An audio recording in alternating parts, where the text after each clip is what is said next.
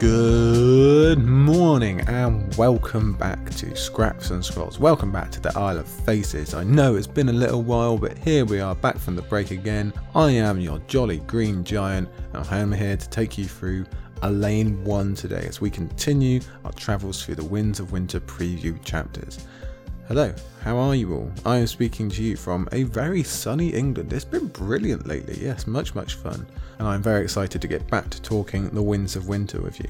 Yes, as I said, it has been a little bit of a gap. I was able to get away for some special family occasions lately. I hope you've been okay in my absence and been enjoying Barristan 1 and 2. I did squeeze 2 together for you there just so you had something to keep you going. Now we're back on the Scraps and Strolls train. We've got lots and lots to talk about with a very important, very long chapter today. Not only that, but this is important times because depending on when this all comes out, hopefully it all goes as planned, this is episode 99 of the Isle of Faces that you are currently listening to. And, well, I'm going to assume that most of you know what comes after 99. That's right, we're about to hit the century mark. Episode 100 of the Isle of Faces. Can you quite believe it? Well, I know I can't. So obviously, I think you know by now I've made enough announcement posts and announcement podcast. We're celebrating that 100th episode in a very special way. We are opening that new era of the Isle of Faces up with episode 100. Now, just in case you've been under a rock, you don't know what I'm talking about, the new era that I'm referring to is 2 new episode formats and 1 new co-host coming to join me here on the Isle on at least a kind of semi-regular basis. Some things she'll be here for, some things she won't be here for. But episode 100, that will be her debut episode, as well as the first of our 100 questions of the Winds of Winter. I won't explain all of that to you again now. I think you know what the episode format is. Yes, we've got Scraps and Screens coming at a later date, but this is the one that we're going to hit the big celebration mark with. We're going to get through the first, 10 or 15 questions of the 100, many of which are ones you sent in already. If you'd like to submit some more questions to those episode formats, then please do. isleoffacespodcast@gmail.com, or you can send me a message on Patreon, or you can tweet at me, or whatever you want to do. You can get them in and hopefully we can include them. That would be wonderful. We'd like as many of your questions as possible, even though we've both wrote our own. And as I say, it will be our big welcome for Emily. This is her first podcast in general. It's her first with us. So I'd love it if you could come along and make her feel as welcome as you already have. She's very excited to come. I'm very excited to have her here. It's going to be wonderful to get her takes and to answer these questions and have this conversational tone. So that's episode 100, and it shouldn't be too far behind this episode again if things all go well. Hopefully we haven't switched it and this ends up coming up after Winds of Winter, but I think we should be safe. Elaine should be coming out first. Yes, Elaine is what we're dealing with today, but before we get to her, obviously, we must thank some people. Firstly, as always, we thank Aziz and Ashaya. They keep steamrolling through there. They're a little bit ahead of us again. We're going to have to play catch up, but they had a break as well because they were involved in the virtual Ice and Fire Con, and from what I've seen, that looked very fun, so I hope everybody who was involved in that had a great time. I hope you have been all keeping up with History of Westeros and their coverage. I'm sure you have, as always. And who else to thank before we get going? Well, of course, it is our wonderful patrons. I thank you one and all, as I thank everybody, for again being patient with me while I had that little break. It is very much appreciated for all your likes and shares and listens and downloads and everything that you all do. But I want to point out some patrons, specifically our Jade Branches patrons, and want to thank Lomas Knight Rider, survivor of the Yeen Sleepover, Grizzly Meadows, Glenn T, Aegon the Sixth, Lord Commander Namian Darklin, KM, and of course Archmaester June, healer of the Lesser Poxes. I've missed you all. I've missed all of you listeners. Again, like I say, don't worry, we're going to be back on the regular, well, more than regular, because you're about to have 3 different episode types coming out at once. Yeah, we're going to have Scraps and Scrolls. That's going to be coming out as it has normally. Then we have the 100 questions with Emily. That'll be coming out, well, semi-regularly. We're not too sure yet. There's a lot to figure out in schedules and everything like that. But don't worry, there won't be too many big gaps between them. And then we're adding in a third. Scraps and Screens will start the Game of Thrones rewatch that I'm so excited about. I know many of you are excited about. That's going to be coming as well. So like I say, this new era that begins with episode 100 is soon to come. I hope you're as excited as I am. Some of you have sent in messages that say such, and it's very much appreciated. But before that, of course, we have a job to do today. We have a big old chapter to cover. A chapter for someone we've not spoken about in a long time. I can resist no further. I think we should just get down to it. Let's go and talk about our chapter today. Alayne, no, not really. Sansa 1. 1, 2, 3, Sansa 1. As switch-ups go, it's pretty hard to think of one as stark, between this week's Scraps and Scrolls and the last time out with Barristan 1 and 2. So far in our Winds preview chapters, we've been exclusively over in Meereen, concerning ourselves with the Bat of the Fire and the 1001 issues that come along with it. But now we really are switching it up from a hellish battlefield to the most peaceful place in the entire series in all of Westeros. We go from a hot bay to an ever colder mountain. We go from a huge meeting point of POVs and famous names in very public affairs to one single hidden POV, a flower hidden away in the snows of the mountain as we finally, after so very long, return to Sansa Stark. And it has been a large absence indeed. Remember, we've barely been to Westeros at all of late. We've had 4 straight chapters for Meereen in Winds. Of the final 10 chapters in Dance, 7 of them were over in Essos, and one of the Westerosi was up at the Wall. For this area of the world specifically, we didn't visit whatsoever in Dance. No, the last time we had the opportunity to talk about Sansa Stark, it was all the way back in the end of A Feast for Crows. Both as a reading experience and for us out here in terms of real time, it's been an absolute age. That was at least half a year ago. It was right in the middle of 2020, I think. It's been months and months and months since we've had any access to one of our core characters, one of the original POVs, a member of our main family, and a superb, wonderful character that we absolutely love to discuss, and one of the very best ones for reread purposes. You hear it all the time. Sansa, much like Brienne, is just one of those ones who improves the more times you read her or listen to her or whatever you're doing. It has been a long time coming. It is very different to what we've been talking about lately, but now we're going to give an absolute treat as we finally return to our fave, to one of the best in Sansa. And it is a major moment, truly. The chasm has been huge. In fact, let's be specific about it. We're always talking about POV gaps and who's had a large absence and who hasn't. In terms of the Starks, Bran has traditionally gotten the most attention in that respect, given his entire absence from all of A Feast for Crows. But it was Sansa who was the only Stark absent from Dance with Dragons, a much more Stark-focused book than Feast in the first place, so that felt weird. I wonder if there's some subtext in there on how she's, allegedly, the most removed from her family. We've had those discussions in the past. We know that's not really true. She's not really that removed, but yeah, it's there, okay. Now, in fairness, Arya only had a couple of chapters in Dance, and Bran finished up his arc very, very early, but they were there. Sansa's absence from that book isn't brought up nearly as much, I feel, which is a shame, because I definitely missed her. I know the majority of you missed her, and that's because she's great, because she was once a constant in the first 3 books, and also because there's a hell of a lot going on in her part of the world that we really, really want to know about. So you know we're going to have a whole bunch to say today about this character and the very welcome return of her. But how large was this actual gap? Remember, Sansa also suffered from one of the worst in-book gaps back in Storm. I don't have the numbers right in front of me, but you'll remember we did that investigation a long time ago. She had a huge something like, I don't know what it was, a 30-chapter gap right in the middle of Storm between 2 of her POV chapters. That was because Tyrion was there as well, and she appeared in there, but still, it was weird. But seeing as we were reunited with Bran early on in Dance, we looked at how his absence stretched across multiple books, and we owe Sansa the same courtesy. I'll remind you, Feast Sansa was very much a change for us. We spoke about it a bunch at the time, but it's been a while, so I'll forgive you for forgetting. Sansa had a lot of chapters in the first 3 books, and like I say, a lot more appearances too, thanks to Tyrion's POV in King's Landing. She was always around, she was constant. But then Feast came, everything changed, and she got knocked down to just 3 chapters. That book was a great marker of change across the board, as we know, and we had to get used to the same thing for Arya as well, but that didn't make it any easier to accept with Sansa. Just 3 chapters for Sansa, one of our favourites? Oh, it was a crying shame. But she at least did get one near the end, appearing in the 42nd chapter out of Feast's 46. So for our gap, she has those final 4, plus the entire 73 chapters of Dance. Therefore, even if we're being super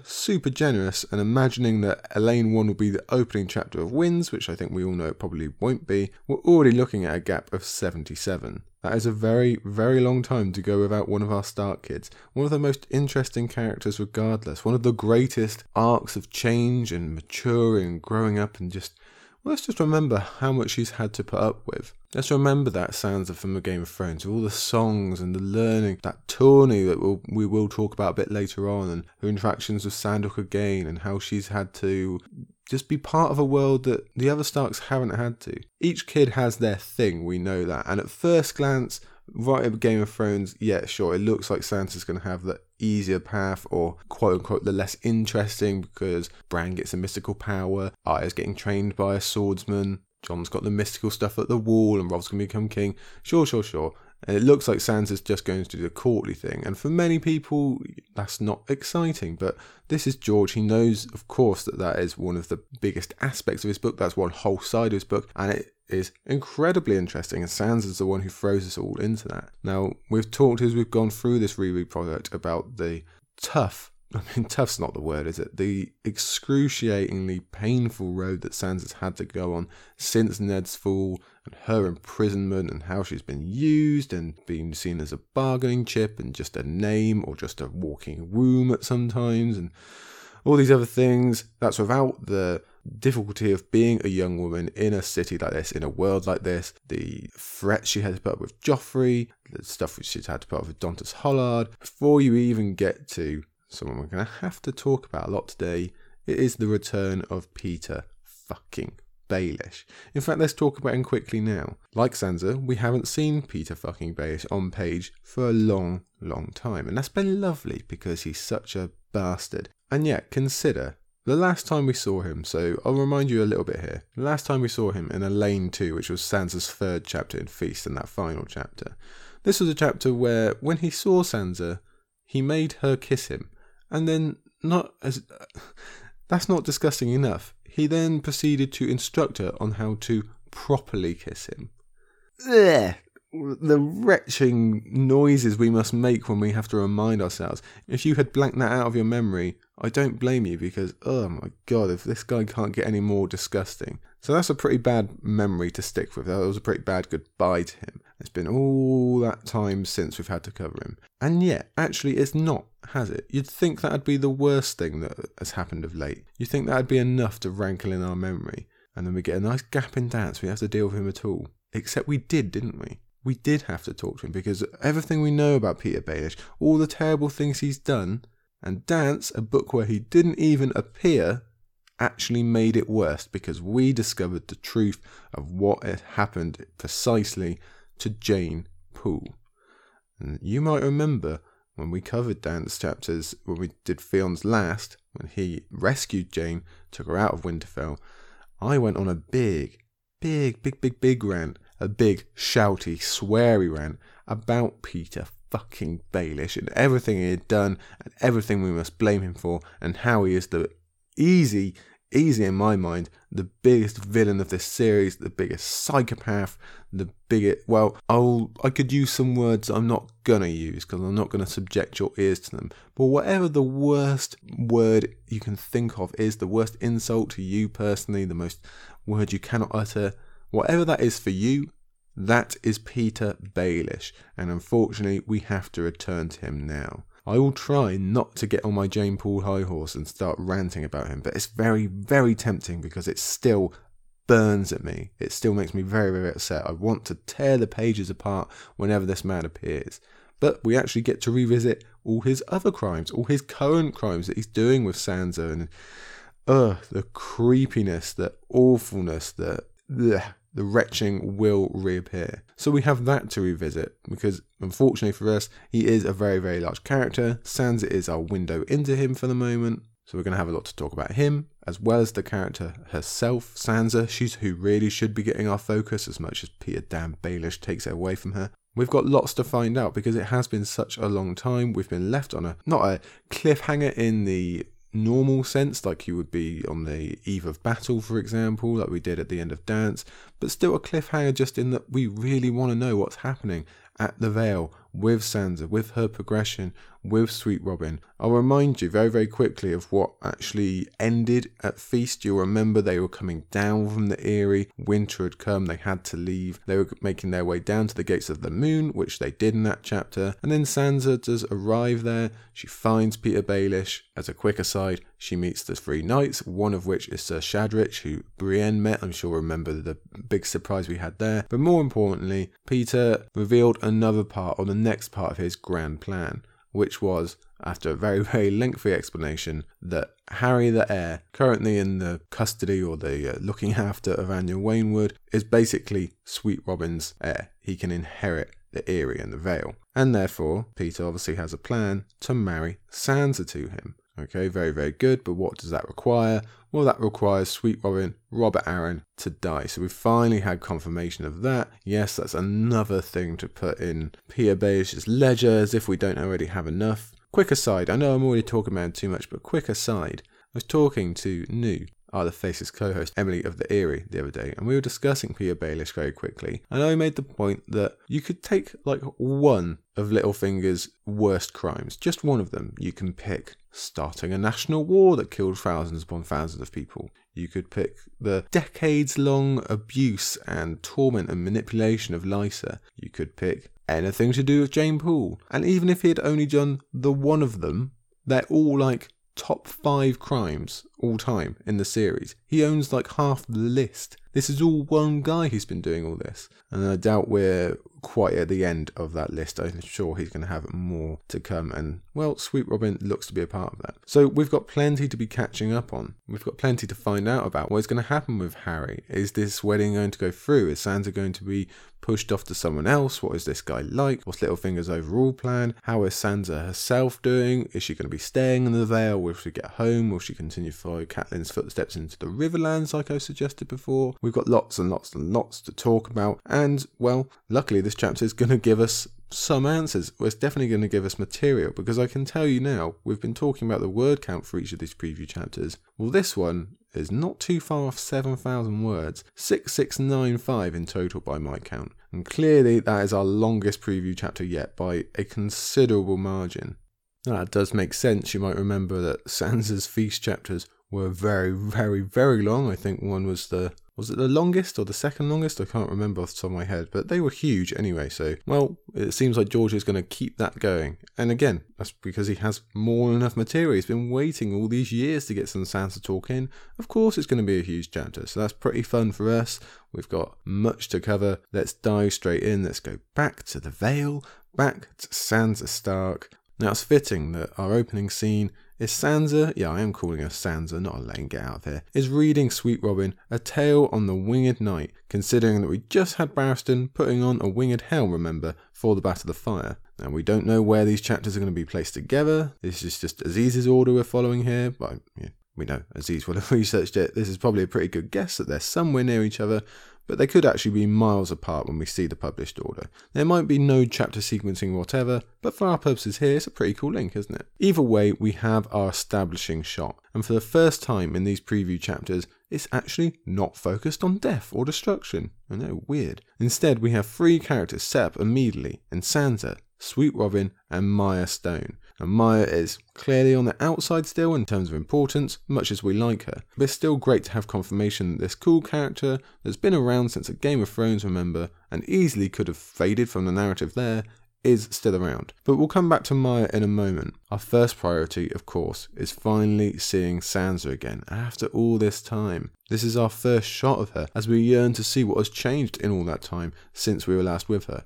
And I think it's quite intentional and purposeful from George that our first glimpse is in that same role that we saw back in Feast, playing replacement mother to Robin. She is the fill-in for Lysa for this poor kid who's lost his mother. He's attached himself to Sansa. We saw that a lot in Feast. We're probably going to see it a lot in Winds, at least as long as he's alive. We know that this is one of the greatest worsts that Littlefinger has found in Sansa. It doubles up in use, in fact. Not only does Sansa have Robin's ear and his trust and is able to keep him at least mostly on side, she also keeps him quiet and out of Littlefinger's way, so it's 2 perks for the bastard there. We knew that was an aim of Littlefinger's, and apparently, like I say, they've kept within these roles. Robert, he stays happy with his pitiful search for a parent. Sansa keeps occupied, yet still develops her lying and manipulating skills, and Peter has the aforementioned perks. Most important of all, they retain control of the realm by having this access and bond to the kid. So already at the beginning, you can see our mindset has switched from battlefield tactics and decisions over thousands of people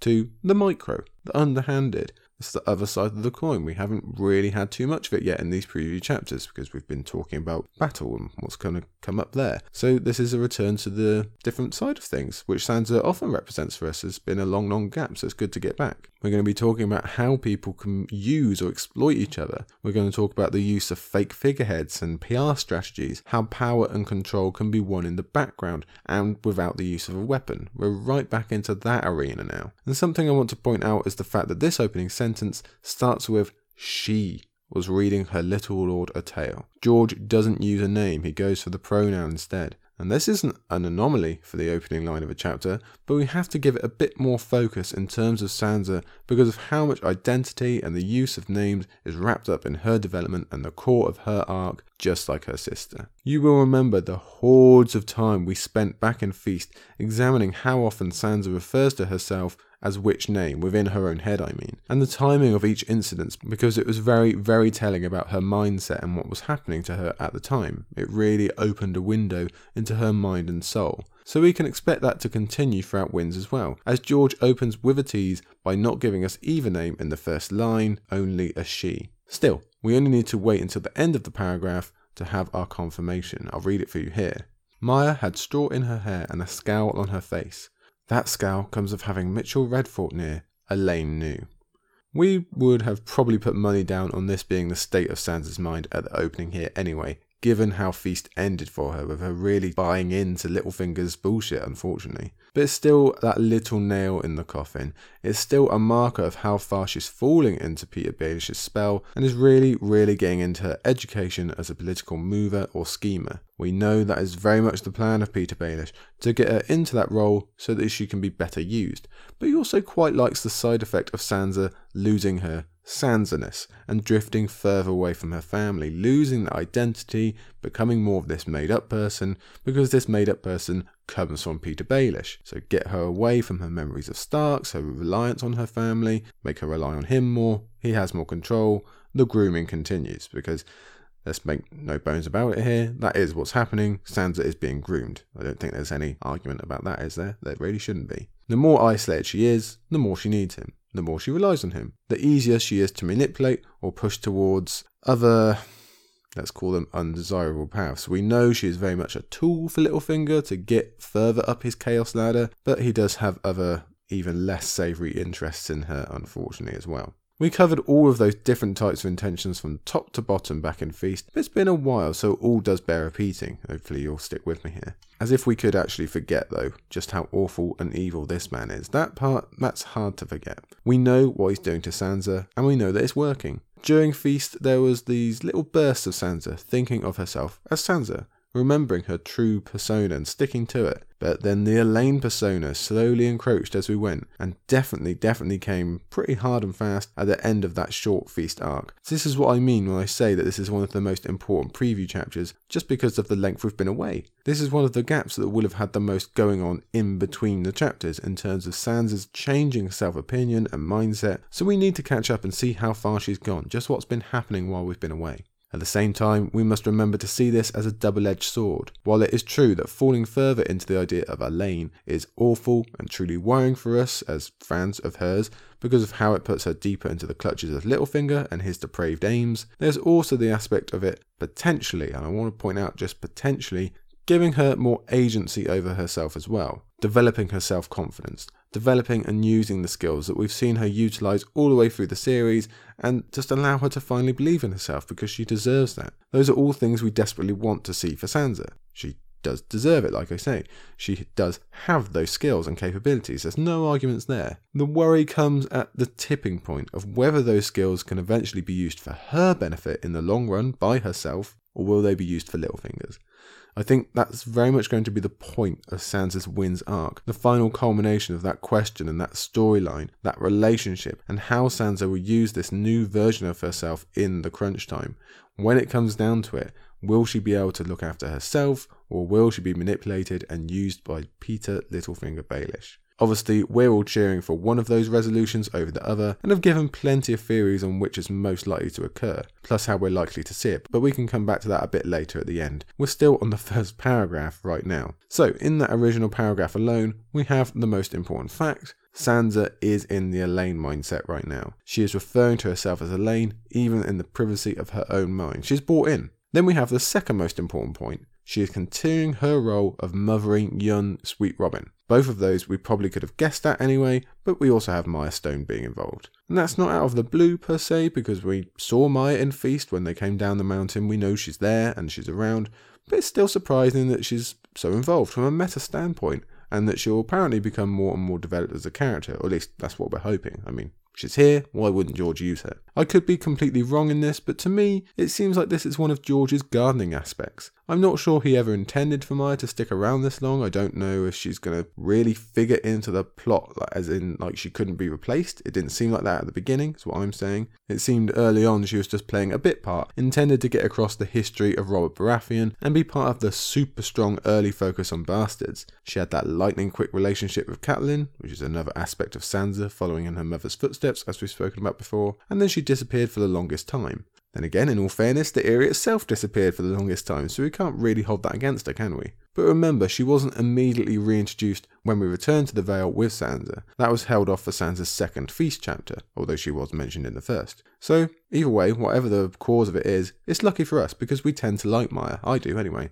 And I think George saw an opportunity to hold it in the story for a bit longer, and he took it, and that seems to be extending into Winds, so great stuff. And we actually learned a bit more of Mya's backstory near the end of Feast, you'll remember, once we were introduced to fan favourite Miranda Royce, who told us of Mya's fondness for Mitchell Redfort. Let's also not forget that Lothar Brune, Peter Baelish's man, has a bit of a thing for her as well, just so we've got all our corners covered. But it's Mitchell, I'm going to go with Mitchell, maybe you say Mitchell, I'm going to go with Mitchell, that is the focus of Mya's first introduction here. Sansa believes the older girl is scowling because Mitchell is close by, and if you remember from Feast, Mitchell was ordered by his father to marry a daughter of Bronze Yohn Royce, which Mya is obviously not very happy about. Like so many things, it seems like a passing comment at first glance. But we're 6 books in now. We know that no such thing really exists in these books. But even beyond what plot points this might intercede with later, the larger point is the establishment of theme. George is reminding us of the arena that Sansa is in now. We are at core, essentially. We are in the business of knowing people, knowing what their deal is, what their relationships are, what the background to every single microtransaction between two people means. Now Sansa, she's always been hyper aware of those things we just spoke about, all the way back to Game of Thrones, especially during her imprisonment in King's Landing, even if at times she wasn't aware that she was aware, if you follow me, but we knew it was there. Lately though, after her talks with Littlefinger, she's realised how to start to use that skill, how to weaponise it even, and how worthy that skill can be. So George gives us an example from the off. Mya is scowling. Many characters would see that and think nothing of it. But Sansa not only recognises it in the first place, she tells us why she's scowling using her mental Rolodex. She knows the information about Mya, she keeps it near the surface. Right now, in this situation in the bedchamber, it's not useful at all. But she's learning that every single piece of knowledge can be useful in some way at some point. The end sentence of the first paragraph is, Elaine knew. And that is very much the message of Sansa's entire arc. She knows. Remember, she still knows things that a lot of people don't. Very important things. She'll know so much more before long, most likely. And both of them probably are going to become really relevant again before we finish this book. So this is our Sansa now. The knowing one. The aware one. It's almost like she's been the awakened one, but she's awakened in the wrong body. She's in this wrong persona. It's very frustrating for us. But she herself is someone fully invested in this hurriedly assembling court that we have at the Gates of the Moon, this gathering of the majority of the Vale's important people. Now, we already had some talk of that during Feast with the Lost Declarant, but it will be very much the focus for the early Sansa arc at least. This coming together, this culmination of people, as again, it's the arena, it's the court. We're being thrown right back into it, most likely at the deep end. Indeed, this is Maya's purpose here early on in the chapter, as she informs them that Lady Anya Waynwood is now an hour away and that she'll be arriving soon, with Harry the heir in tow. Aha! Okay then. That's another incredibly important element to Sansa's arc, and likely a very high front runner for the important characters and wins that we haven't even met yet race. Yeah, that's a title, that one. Harry is going to be critical in the Vale plot and the plans of Petyr Baelish and the future of Sansa. Again, we know this from the end of Feast, when Baelish did his little mustache twirl and explained to Sansa, or in fact he actually let her figure it out for herself, what his overall plan was. Again, I'll remind you, due to a heavily complicated inheritance tree that we aren't going to revisit now, Harry/Harold Harding is actually Sweet Robin's heir, and is much more suited to the role than his and Sansa's shared cousin. At the close of Sansa's last Feast chapter, she's not only informed of this, but the fact that Littlefinger has arranged a marriage contract between her and Harry. Sansa connected the dots and figured that if Sweet Robin were to die, they'd have a marriage that unites the great powers of the North and the Vale, at least on paper, while everything's being sorted out at Winterfell, but they don't know about that. Plus, they happen to have a friendly chum who put the whole thing together and owns the Riverlands. That's worth mentioning. Of course, Baelish corrected her, saying it was not if, but when Sweet Robin dies, confirming everything we had suspected since Storm about Littlefinger's intentions for the sickly little boy that he's already orphaned, as if that's not bad enough. Now he's going to kill the child as well. Hence, we see why Harry is massively important as an incoming player, a potential husband for Sansa, a new puppet to rule the Vale via, a possible bridge back to the north as well, and a whole bunch of other things too. We have to super be looking out for this guy, and it seems like he's on the horizon. Indeed, we're going to talk about him more as we go.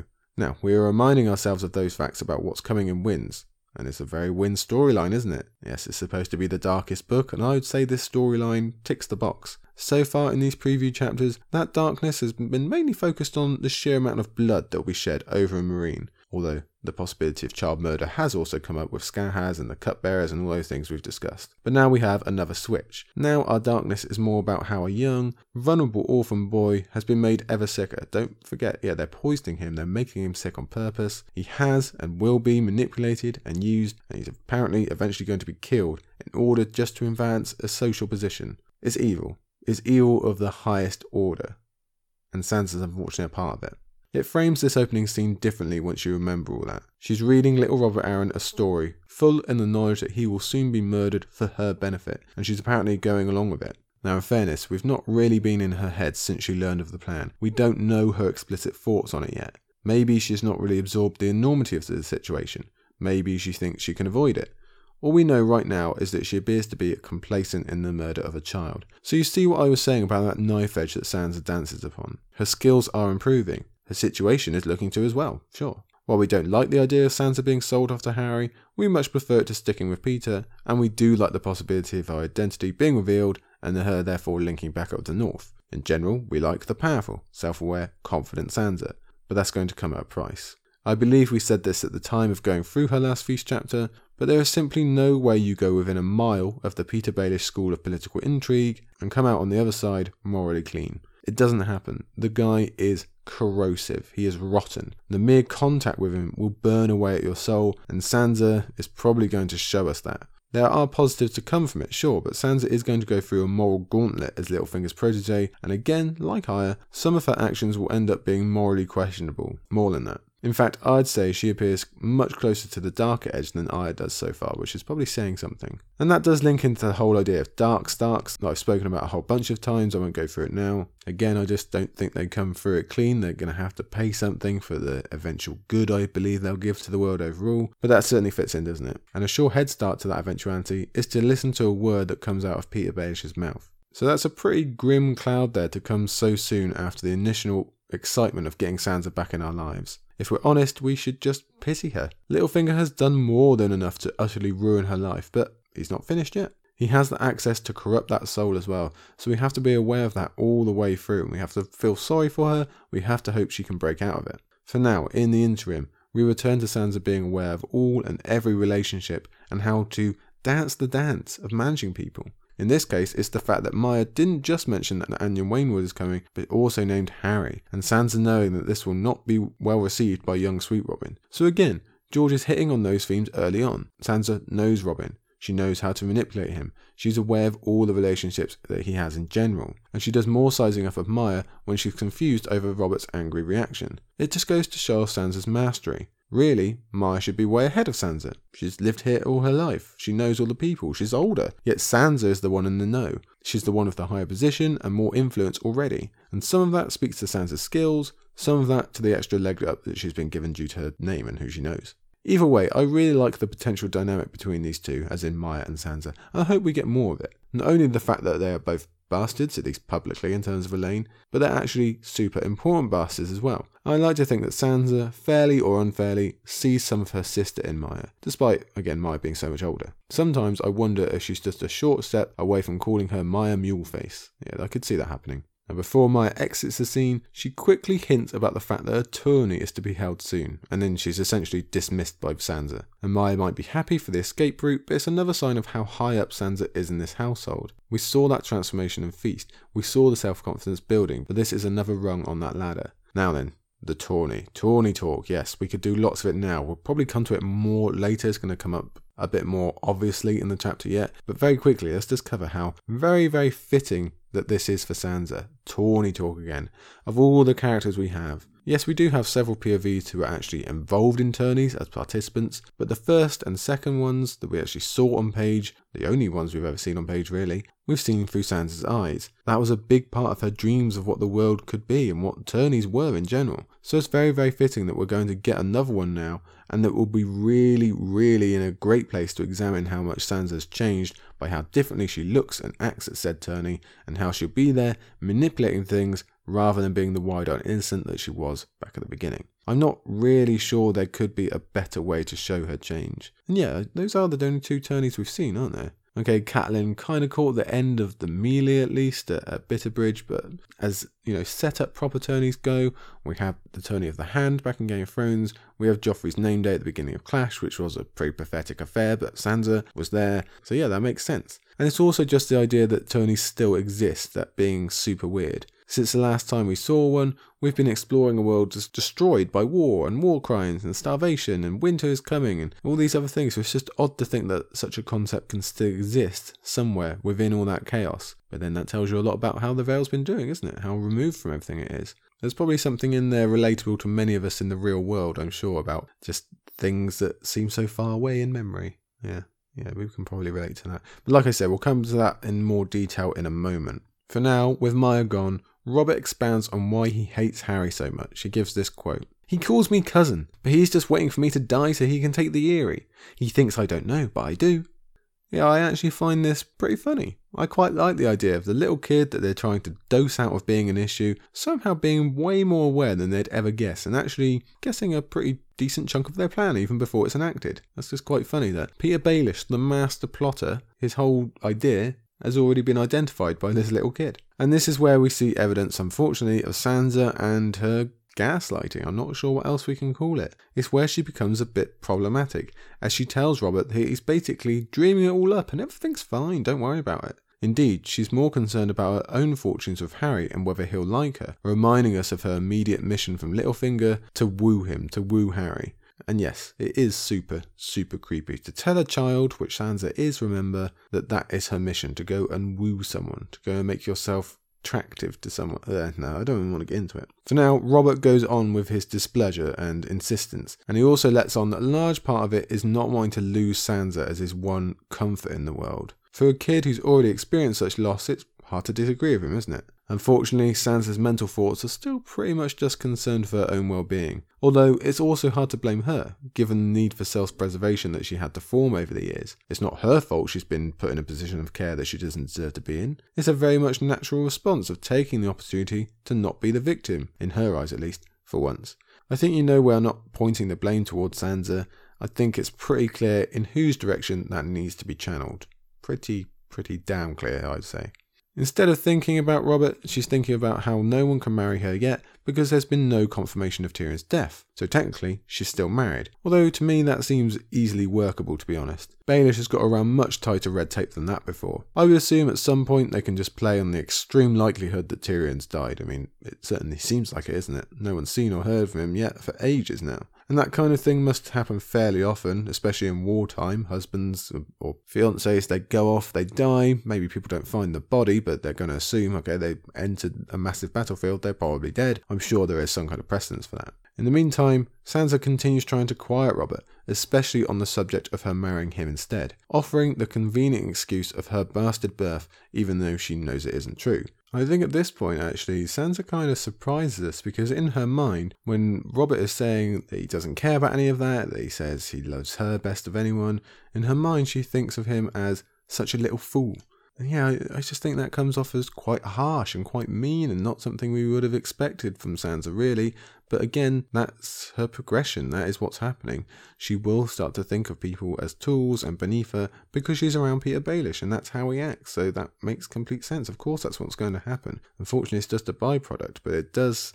I think that really does stick out to us and make us think, oh dear, that's not very nice. That's not good, is it? Now, outwardly, the things she's saying out loud, her explanation is patient and logical, and would absolutely be true if she really was Elaine. The Vale Lords would react. She would be in danger. It would never work. Of course it wouldn't. Now, their reactions to knowing her true birth, they would be quite different, as we'll probably see at some point. But again, the prospect of losing his last tether unnerves Robert, and therefore his sickness returns, and Sansa has to work her magic control of him to keep him steady. Remember those shaking sicknesses episode that he gets because he probably would have anyway, but definitely aren't being helped by Peter Baelish and his dosing.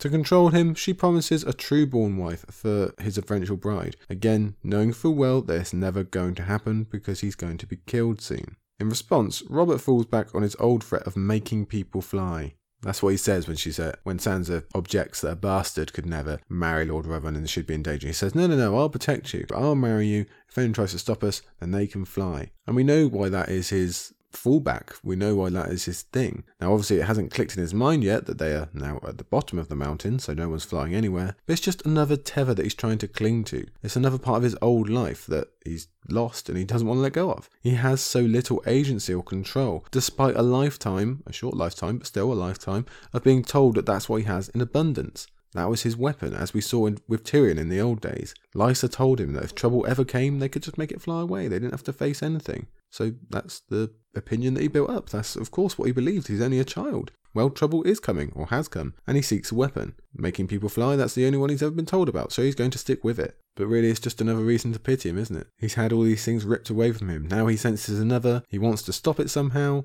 He doesn't know how. He doesn't really have any way to make it happen, so he just relies on the old threat, even though it's, of course, not possible. Although I will say, it is quite interesting that he does want to make people fly, just before we get some weird night talk again, for what it's worth, but we'll come back to that in a minute. It does relate back to what Lysa originally wanted. You'll remember, this is what was supposed to happen. Sansa was supposed to marry Sweet Robin. And Sansa notes that, to be fair, she remembers. But she also distracts herself by thinking about Sweet Robin's actual look now, and how it's getting wilder. His hair is long, his chest is white. He's starting to look a bit weird, to be honest. And, well, Littlefinger's probably happy about that. It sends the message, doesn't it? He does not look like a lord. He does not look like someone who can rule the Vale. Therefore, that undermines the confidence of everyone else. It pushes them towards Peter Baelish a lot quicker. But I think, actually, this long hair, this white chest, it makes me think of him as the little potted plant version of a weirwood tree. Let's not forget his little weirwood connection and everything that happened with Bran, those connecting theories. Is there more importance in this little scene of thinking about hair? Is it something to do with hair as strength or hair as worth? We've covered that with Cersei recently at the end of Dance. Sansa has had to change her own hair. There's probably something to uncover, but we'll move on for now. While thinking on his hair though, Sansa does say, if he lives long enough, then any wife would like his hair.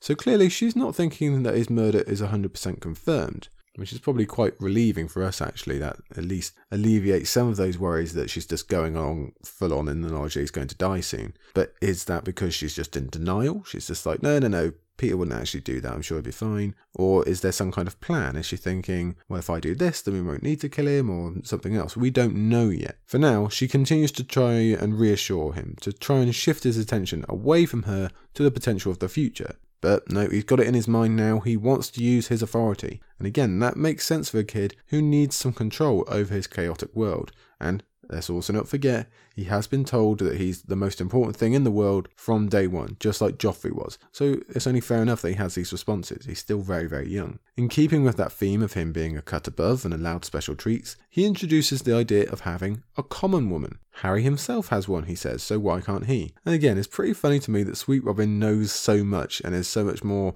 a stubborn fawn than he really has any right to be. I really hope he goes on living for this purpose at the very least, just to annoy Peter Baelish. I'd really like that. But how does he know about these common women and all these other ideas? Well, Sansa, because she's smart. Well, Sansa tells us it is Benjicott. Benjicott is the leak. Benjicott has been whispering in the boy's ear. And who is Benjicott? Well, he is the fool of the Gates of the Moon. And I believe this is his first ever mention, at least by name. But it's pretty interesting, isn't it, that another one, a leaky one at that, another fool, should be on Sansa's radar, given all that occurred with Dontos Hollard. That's another great tool for comparing the Sansa that was and the Sansa that is. Just remember how she used to interact with Dontos, how young she seemed, how unaware and frightened, and I mean, that was fair enough, she actually had a reason to be like that, but now compare it to this one, to how this Sansa thinks. I mean, they're just miles apart, aren't they? And to really hit that home for us is at this point that Sansa takes her manipulating of Robert a step further by feigning offence at what he said about common women and fathering a bastard. And Robert, the poor sod, he's genuinely upset about the idea that he might have hurt her feelings. He's stricken, it says. And really, you have to say that this is some cruel work from Sansa here. Again, it's not her fault. The blame lies squarely with Peter fucking Baelish, but it is still cruel and unwarranted and just pitiful for Robert. Now, Sansa is pulling this trick to get a bit of separation, to get those ideas out of Robert's head, but she's also using it as an escape excuse. A valid reason to get up and leave and kick off the rest of the day. Again, we can't blame her for wanting to do that, but it's also just so harsh on Sweet Robin. He's left feeling awful and guilty and alone, and he's worried that he's going to lose the only thing he has left. Pity is the only thing we can offer him at this point, really, quite a lot of it. But with the first scene gone, pity can probably be replaced by a different emotion as Sansa goes on the hunt for the man who has brought about all these horrible situations. She checks the Solar first, but has no luck. Instead, she finds Oswell Catterblack. Yes, remember, he's part of this scene now. He's freshly arrived from Goldtown, he's left Littlefinger, he's in this side of the Vale now. And that, I think, signals a certain confidence from Littlefinger to be bringing his actual household out here now. As far as we know, he's never done that before. Obviously, we were told about this in Feast, but I think it just signals a little bit. Maybe it's overconfidence, we can hope. So with no Littlefinger found, Sansa instead gives us some better details on her current surroundings. The Eyrie has been left behind to the grip of winter, but down at the Gates of the Moon, it's not so bad just yet, as Sansa describes for us with the sun slanting through the windows and the thought of food still growing out there in the fields. But beyond the mere weather, there's just the general sounds of castle life coming back to her. Washerwomen laughter, the sound of swords. Good sounds, she calls it. And why? It's because it reminds her of Winterfell and of home.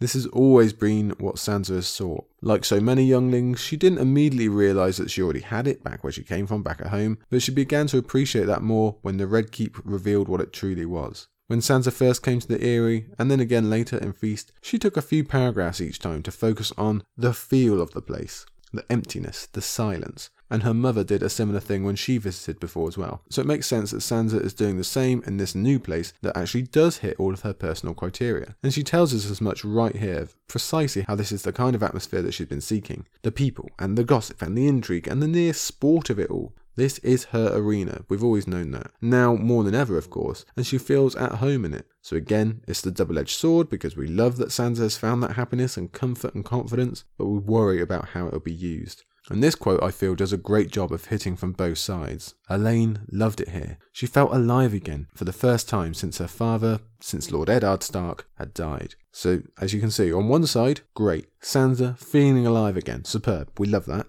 But on the other hand, she not only refers to herself as Elaine again, and quite naturally as well, but she also corrects herself on referring to Ned as his proper name, like a stranger rather than a father. And that one hurts us deep for obvious reasons. But then again, we could choose to take the view that at least it's still coming up as a hiccup in her mind.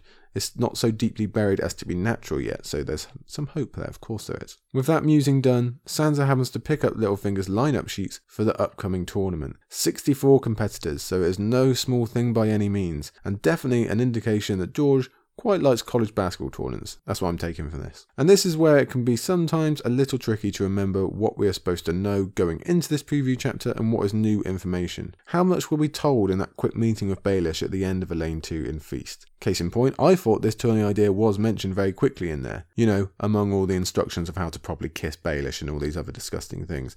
But I was incorrect. We do get hints about Harry and his bastard and a few other things, but this tournament, this new brotherhood of winged knights, is completely fresh to us here. So obviously we've got to cover it in some detail. And it is all very, very interesting to us. A new company of knights. A new, de facto, Kingsguard, really. So yes, definitely interesting and definitely clever. There are several points to this. Let's start with the why from Peter Baelish's approach. He is in the middle of trying to unite the Vale beneath him, while at the same time not publicly declaring that it's him they'd be beneath. We know that was the focus of his conversations with the Lords Declarant. We know from other, later conversations that he's already started working his trade on several of those lords, but he's far from done. So perhaps in the same spirit that Rhaegar once had, according to Aerys anyway, he's setting up a tourney to gather the majority of the kingdom's important people so he has a chance to talk shop and bring more onto his side. At the same time, he's bringing a specific subset onto that side. The Knights of the Vale, that ever-silent gun that's been waiting to pop for the entire series now. You will recall from Catelyn's visit to the Eyrie how even way back then the many lords and warriors of the Vale were very, very restless. They wanted to get out there and knock some skulls together and stretch their legs and generally get involved, but Lysa wouldn't let them. Well, that was back then, years ago now, when barely anything had happened yet. Fast forward all the way to present day, and they still haven't been able to do anything. They've been champing at the bit this whole time, their testosterone overflowing and their sword arms itching. Come on, let us out to play. Well, they haven't been allowed out, but Peter Baelish comes along, and no, he's not offering a war, but he's offering the next best thing. You can come along and show off and do your knightly things and indulge in a bit of competitive spirit. After years of boredom, that alone will get many in his camp, just him providing the opportunity. On top of that, the younger ones, the younger knights that will come, well, we know how tourneys work for them. We were shown back in Game of Thrones. The green boys, they see a stage and they want to get on it. They want to prove that they belong with their men. They want to make a name for themselves and perhaps even a quick buck or two. They're even more interested in everybody else. And that's all just for a normal tourney. But there's more than that here. There's this extra caveat, or extra carrot if you will, of being named to this brotherhood, of this extra title that no one has held for hundreds of years if they ever did. It's another honour for you, or for your family. It's something else to aim for. It is of very, very high interest to competitors, patrons, and spectators as well. Everyone's going to be getting into it. There'll be lots of gossip of who will get in, or who deserves, or who are you betting on. Peter Baelish knows how these things work. So it's very, very clever for getting everyone in the mood, and then Peter playing on that mood they've been forced into for years now. He'll say so. He knows their mindset, he knows how to take advantage of it. I mean, that is his shtick, isn't it? That's always what he does. But what about the formation of this Kingsguard? That in itself is another shrewd move in my mind, because it legitimizes the Vale, it sets them apart. No other kingdom's lord has his own company of protective knights. They wouldn't dare. That's a thing for kings, that's what Targaryens do, or Baratheons now in this case. Not lords or wardens. Now, I'm sure other realm lords have their own guards, sure, but they don't get an official named company with special helms. No, that's too presumptuous, that's too above your station. But Peter Baelish is going for it. He's going to play on the pomposity and pride of the Vale lords, which we know they have in spades. Let them think, subtly, that they are equal to, or even better than, the Iron Throne. Again, play on the mindset. We know this is a game of inches, so okay, maybe it is a small way that you're better than the Iron Throne, but that matters. We know it's a game of symbols, and seeds like this matter, and they grow. All you've got to do is introduce the idea, and let them run away with it, which they will. We know they will. That's what these people do. So it just widens a wedge between the Crown and the Vale, most likely meaning that the Vale will rely on Baelish more and more. Or if Littlefinger wants to jump ship at any point, he could point at them as rebels up-jumping themselves, and it's something he didn't want to be a part of. We could easily see that excuse. Much more likely though, it might be a setup for him seceding from the Iron Throne at some point down the line. And that's pretty major, and I'm not saying that's his plan either now or later, but we know from Feast how his mind works. Keep the door open, do the unexpected. So this absolutely could be some setup for that. It'd be incredibly interesting to see, and to be honest, the more I think about that, the more I can see it, I could see him doing something like that. At the same time, it's a playing of the people again, and getting more people on his side of the line. These knights aren't stupid, and neither are the families who'd like to have a member included. They know a spot in this brotherhood could be bought with a favour here or a donation there, and they likely know the man they'd need to come and see. We've seen the same thinking from John Collington. He'll use the open spaces to buy political favour and shore up some allies. Baelish is going to do exactly the same. It does make you laugh though to think that we might have as many as 3 separate Kingsguards walking around soon enough. Maybe more, who knows? I mean, Daenerys is going to be bringing her own, isn't she? So yeah, 4 at least. Now that's just the beginning of the political side thinking of this, but this is also about being practical. Baelish will have 7, actually 8, we'll come back to that in a minute, fine soldiers that will, in all but name, be under his command. I don't think I need to tell you that that's a valuable thing. He might want a bit of protection here and there, but it's also about protecting his assets. The Brotherhood is being formed to protect Robert Arryn. Now we know the plan is for the Brotherhood to fail at its first hurdle and for Sweet Robin to die. And that'll be a good opportunity to lambast the knights and to get them attentive, maybe even fire one, or perhaps even frame one for the job. That could work. It'll ensure that they're going to try much, much harder with their next assignment, Harry the Heir, and by extension, his new planned bride, Sansa. The one precious to Baelish for more than one reason, will now have her own guard and be protected. It keeps her safe. It lends her legitimacy again if you want to secede, or perhaps if you want to go north maybe, and convince everyone that this is someone you want ruling Winterfell for you. Look, he's got 8 guards instead of 7, he must be valuable. Yeah, that probably would work. It's all very, very clever. It's all very, very Peter fucking Baelish. And of course, that all helps out with making Sansa ever more thankful and impressed with you. Hey, this guy got me guards, I should thank him. So yeah, that's good to keep her stringing her along, of course. And that's all before we get to the thematical. Like we mentioned a bit earlier, tourneys. They make up a big part of our Song of Ice and Fire journey. Historically, yeah, definitely check. Presently, well, I don't know if you count it as present, but early on, sure. The Hands tourney was a major part of a Game of Thrones that probably doesn't really get the recognition it deserves in terms of really opening up the world of Westeros to us, how this society works. It showed us countless big name characters for the first time, and it was especially important in the formation and the growing up of Sansa. The comparison between that and Joffrey's Name Day tournament was incredibly useful for showing us how far everything was already swirling downward by that point, and was again also very, very important for showing off the new phase of Sansa's life, that of the prisoner. We raved at the time about her showing political wisdom through even those dire circumstances.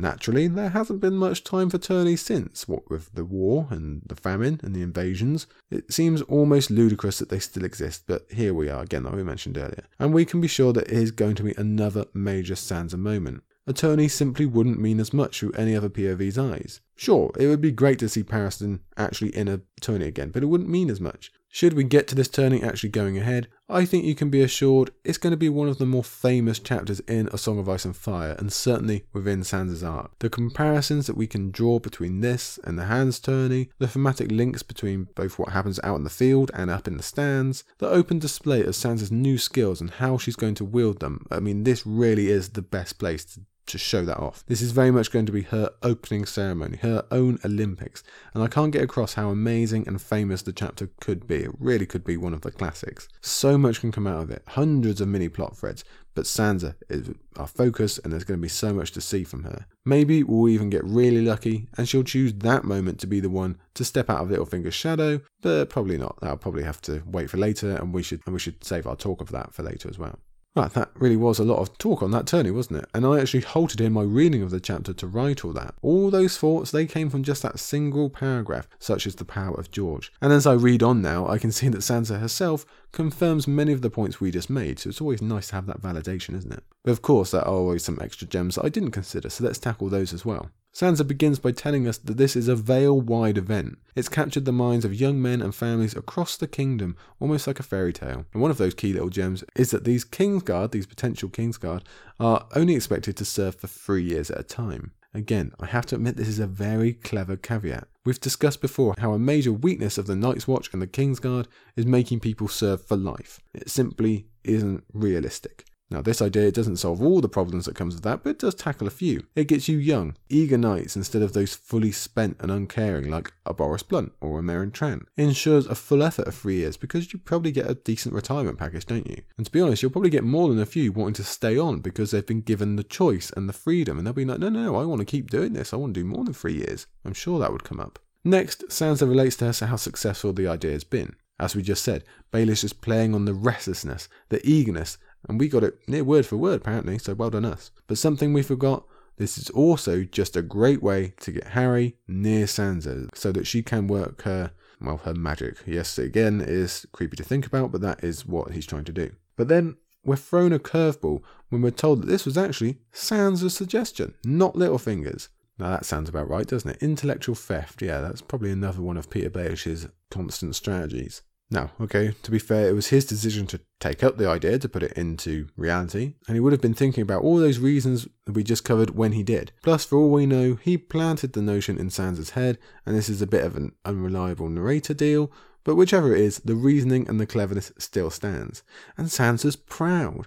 Whoever the core idea belonged to, Sansa definitely takes ownership of some of the minor details, and that's a lot easier to get on board with. The idea of the winged knights, the prizes, the effect that this could have on Sweet Robin himself, that's something we didn't think of. He seeks safety? Well, he's going to get 8 knights, that's going to make him feel safer. Sansa might be thinking they will help him. She might be thinking it'll buy her some freedom. Baelish is probably thinking it'll put their lord in a false sense of security. There's benefits for everybody, apparently. But the man himself, or rather the bastard himself, is still missing. So Sansa continues her search through the busy castle, reminding us of Nestor Royce on the way and the mysterious tapestries that have made their way up from the Red Keep to the Gates of the Moon. Yeah, that's a fan favourite, those tapestries. Nestor is telling people that they belong to a king, so we again have that little sniff of trying to set themselves apart, trying to make themselves feel a bit more kingly. So again, I have to suspect that Baelish wants to break away from the Iron Throne, especially when he joins Sansa and Harry together with his own Riverlands claim.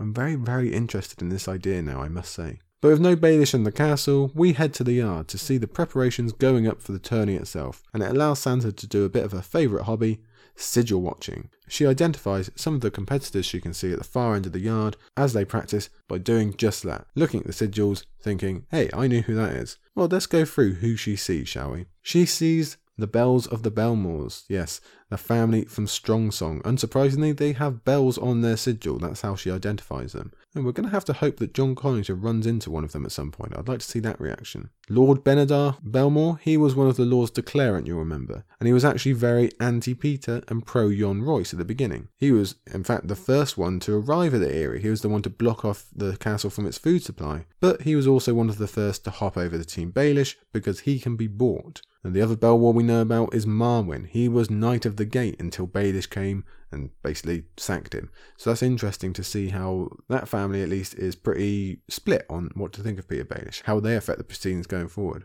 Next up is the Lindleys. And we don't know much about this house at all really. It's not even mentioned by name until Feast, although Tyrion does spy their arms in the Eyrie. They come from Snakewood and they have a pretty cool sigil themselves. One that you'd think might be more at home in Dawn, but it's still pretty cool. The lone Lindley that we know of is Terence, one of Sweet Robin's new squires that we met in the descent from the Eyrie. And we should note that Baelish counts House Lindley amongst his friends even before the meeting with the Lords Declarant. So again, something to keep an eye on. A friend of Peter's, always close and within range of Robert Arryn as a squire. Yeah, that's a squire I might not trust. Remember, Peter Baelish was in King's Landing when Robert Baratheon died. He knows how squires could be used.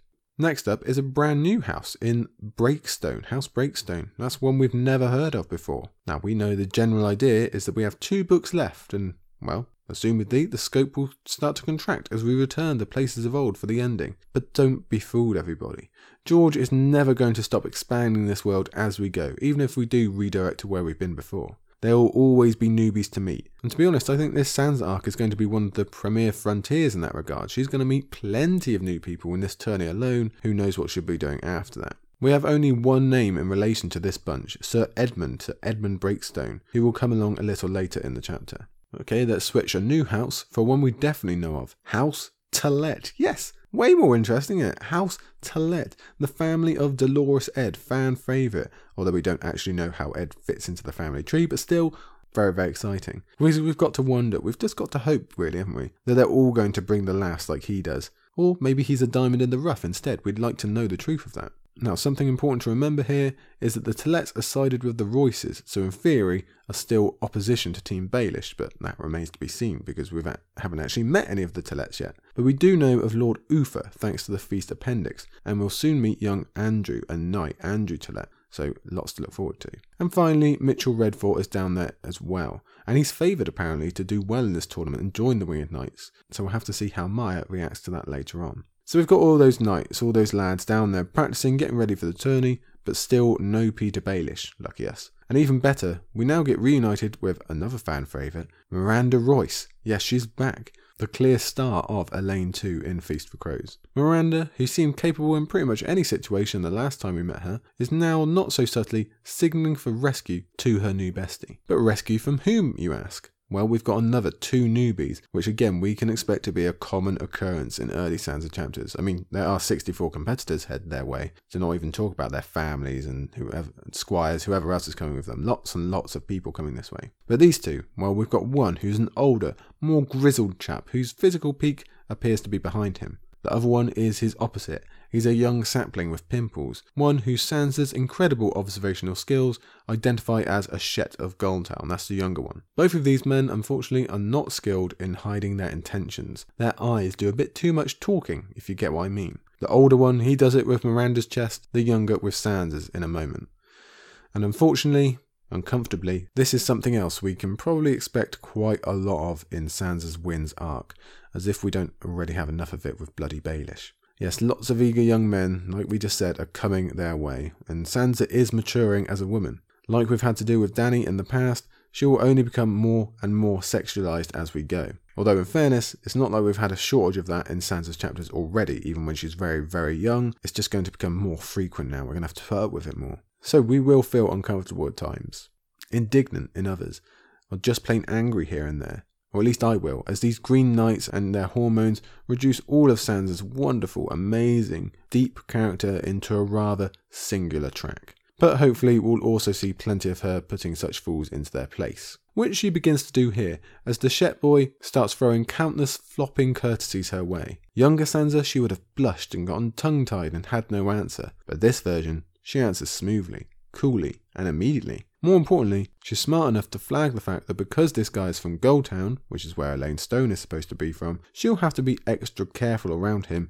should she arouse any suspicion or poke any holes in her story. So that's another example of Sansa just being so much more aware now, so plotting and calculating. She's always thinking.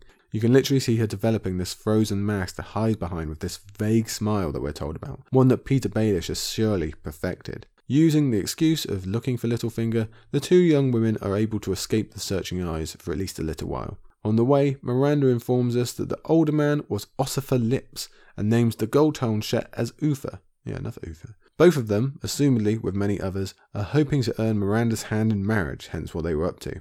It's another draw for this tourney, isn't it? There's far more than one type of prize to be won. It's the social event of, well, several years now. You absolutely have to be there. It is the big thing. The talk between the girls continues to concern those who have either arrived or will do soon. It starts with talk of some sistermen, then gets far more interesting with the fact that Anya Waynwood is on the way, like we've already established. Miranda isn't overly hyped about the prospect of her sons, of the Waynwood sons, but there is another coming with them, isn't there?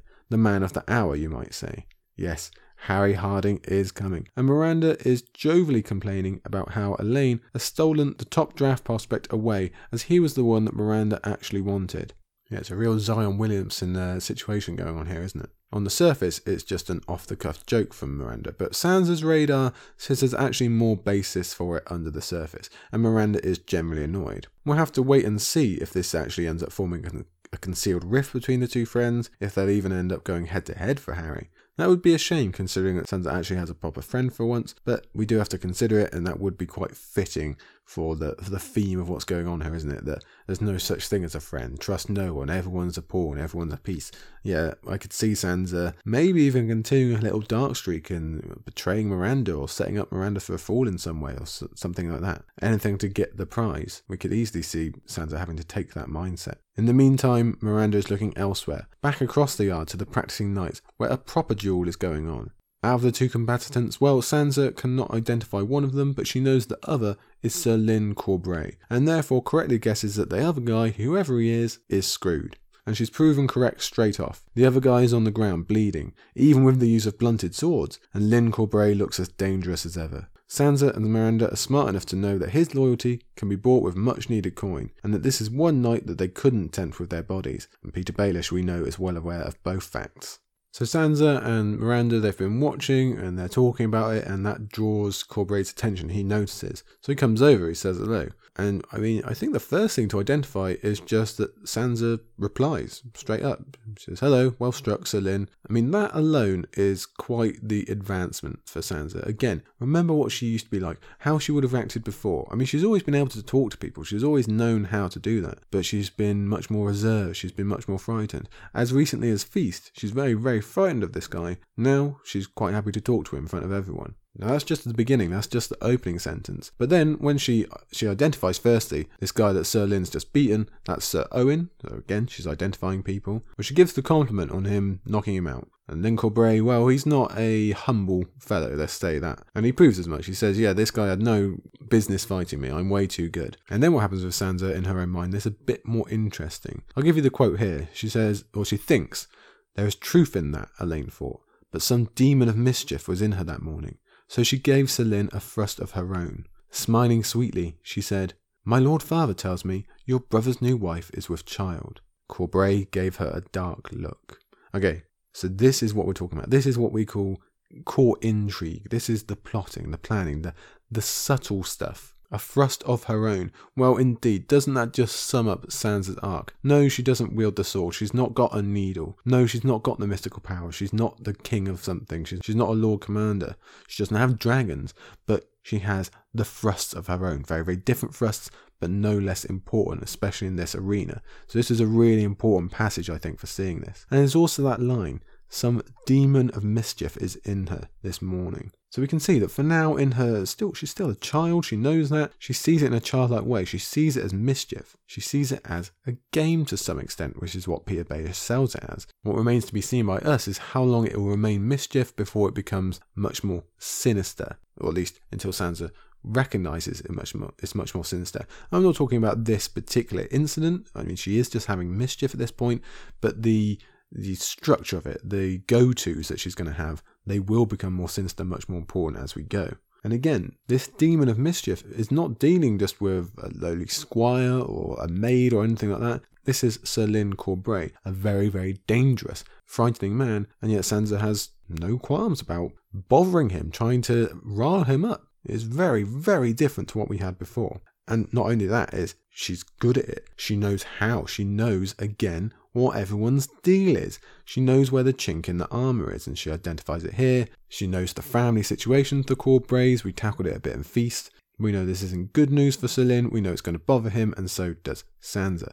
And again, very, very important. Let's look at the wording. Smiling sweetly, she says this. She's got that mask on. She's got the Petyr Baelish mask on. And she probably knows, not only does the smiling sweetly kind of paint her in the innocence, but it almost makes it worse when you're seeing someone say something that you know, they know is bothering you, but you can't say out loud because they're just smart. They're just saying something that perfectly fits in conversation. This would be a nice thing to say, wouldn't it? But Lyn Corbray knows, that Sansa knows, it's not nice. That it's getting under his skin. So again, it's just layer upon layer upon layer of court intrigue and court politics, and Sansa just being the master player. And when Corbray replies, when he snaps back, well, she identifies. She said, "Oh yeah, that is an open wound." That's what she calls it. So not only did she identify it in the first place, but now she's confirmed, "Oh yeah, file that away in the file of facts. That is something to use later. That's a weakness. I can maybe use this at some point down the road." That is very, very Petyr Baelish thinking, isn't it? And from there, she reminds us of that background of why this is annoying Sir Lyn so much, because if Lionel, his brother, yeah, again, you'll remember how annoying these namings of the Corbrays are. If Lionel hadn't had a child, then Sir Lyn would remain as heir. Obviously, that has not happened. Lionel has now found a second wife who has obviously now given him child, or looks to be giving him a child in the future anyway. And that was actually, Sansa reminds us, brought about by Petyr Baelish. He set up that marriage for Lionel Corbray. And with that knowledge, again, Sansa makes another thrust. She smiles, again, very, very important, and then points out to Sir Lyn that maybe Petyr Baelish could do the same. Maybe he could set up a marriage for Sir Lyn. Wouldn't that be nice? Which earns another snapback by Lyn Corbray. And this time, actually, it gets through to Sansa a little bit. Even though she thinks of herself as Elaine, this time it gives her a bit of a chill, and she thinks, oh, maybe I've gone a bit too far. That's how nasty the bite back is from Sir Lyn. Venom in his voice is how she puts it. And then we're reminded this is actually all a public display, because Sir Lyn, we know, we remember, is actually already on Peter Baelish's payroll. He's on side. But we've got to play this farce of him being annoyed with Peter Baelish, of him having this public reason to be annoyed so that no one suspects that he's on the payroll, so that he remains a secret. So that is insanely clever, isn't it?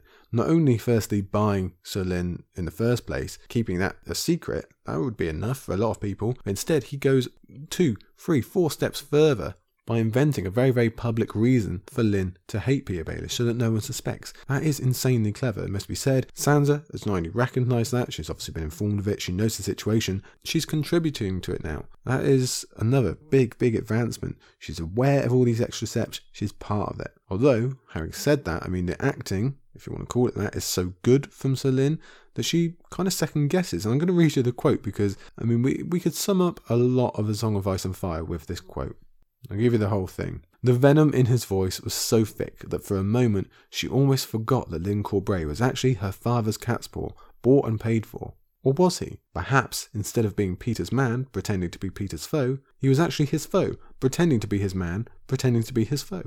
I mean, that could be a blurb, couldn't it? That could really just fit across pretty much all of Westeros. So definitely the Red Keep and King's Landing, definitely here in the Vale, I'm sure in the Reach as well, everywhere. It is very, very confusing. And Sansa says it makes her head spin. Yeah, us too. But for now, we'll probably take faith that it's going as we're been told it's been planned. Even though it is another storyline we must keep in line. What is Sir Lin Corbray going to get up to? How will he be used? Is he actually on side or is he for himself? We don't know. We're going to assume for now, but well, anything could happen. But it's just good to establish him again because I think we're all in agreement he's going to have some kind of importance going forward. I would bet hard money on it. But for now, we're leaving him behind. Instead, we're going to go straight into, literally, Sansa's going to bump into another person, another aspect of this storyline that we've now got to consider.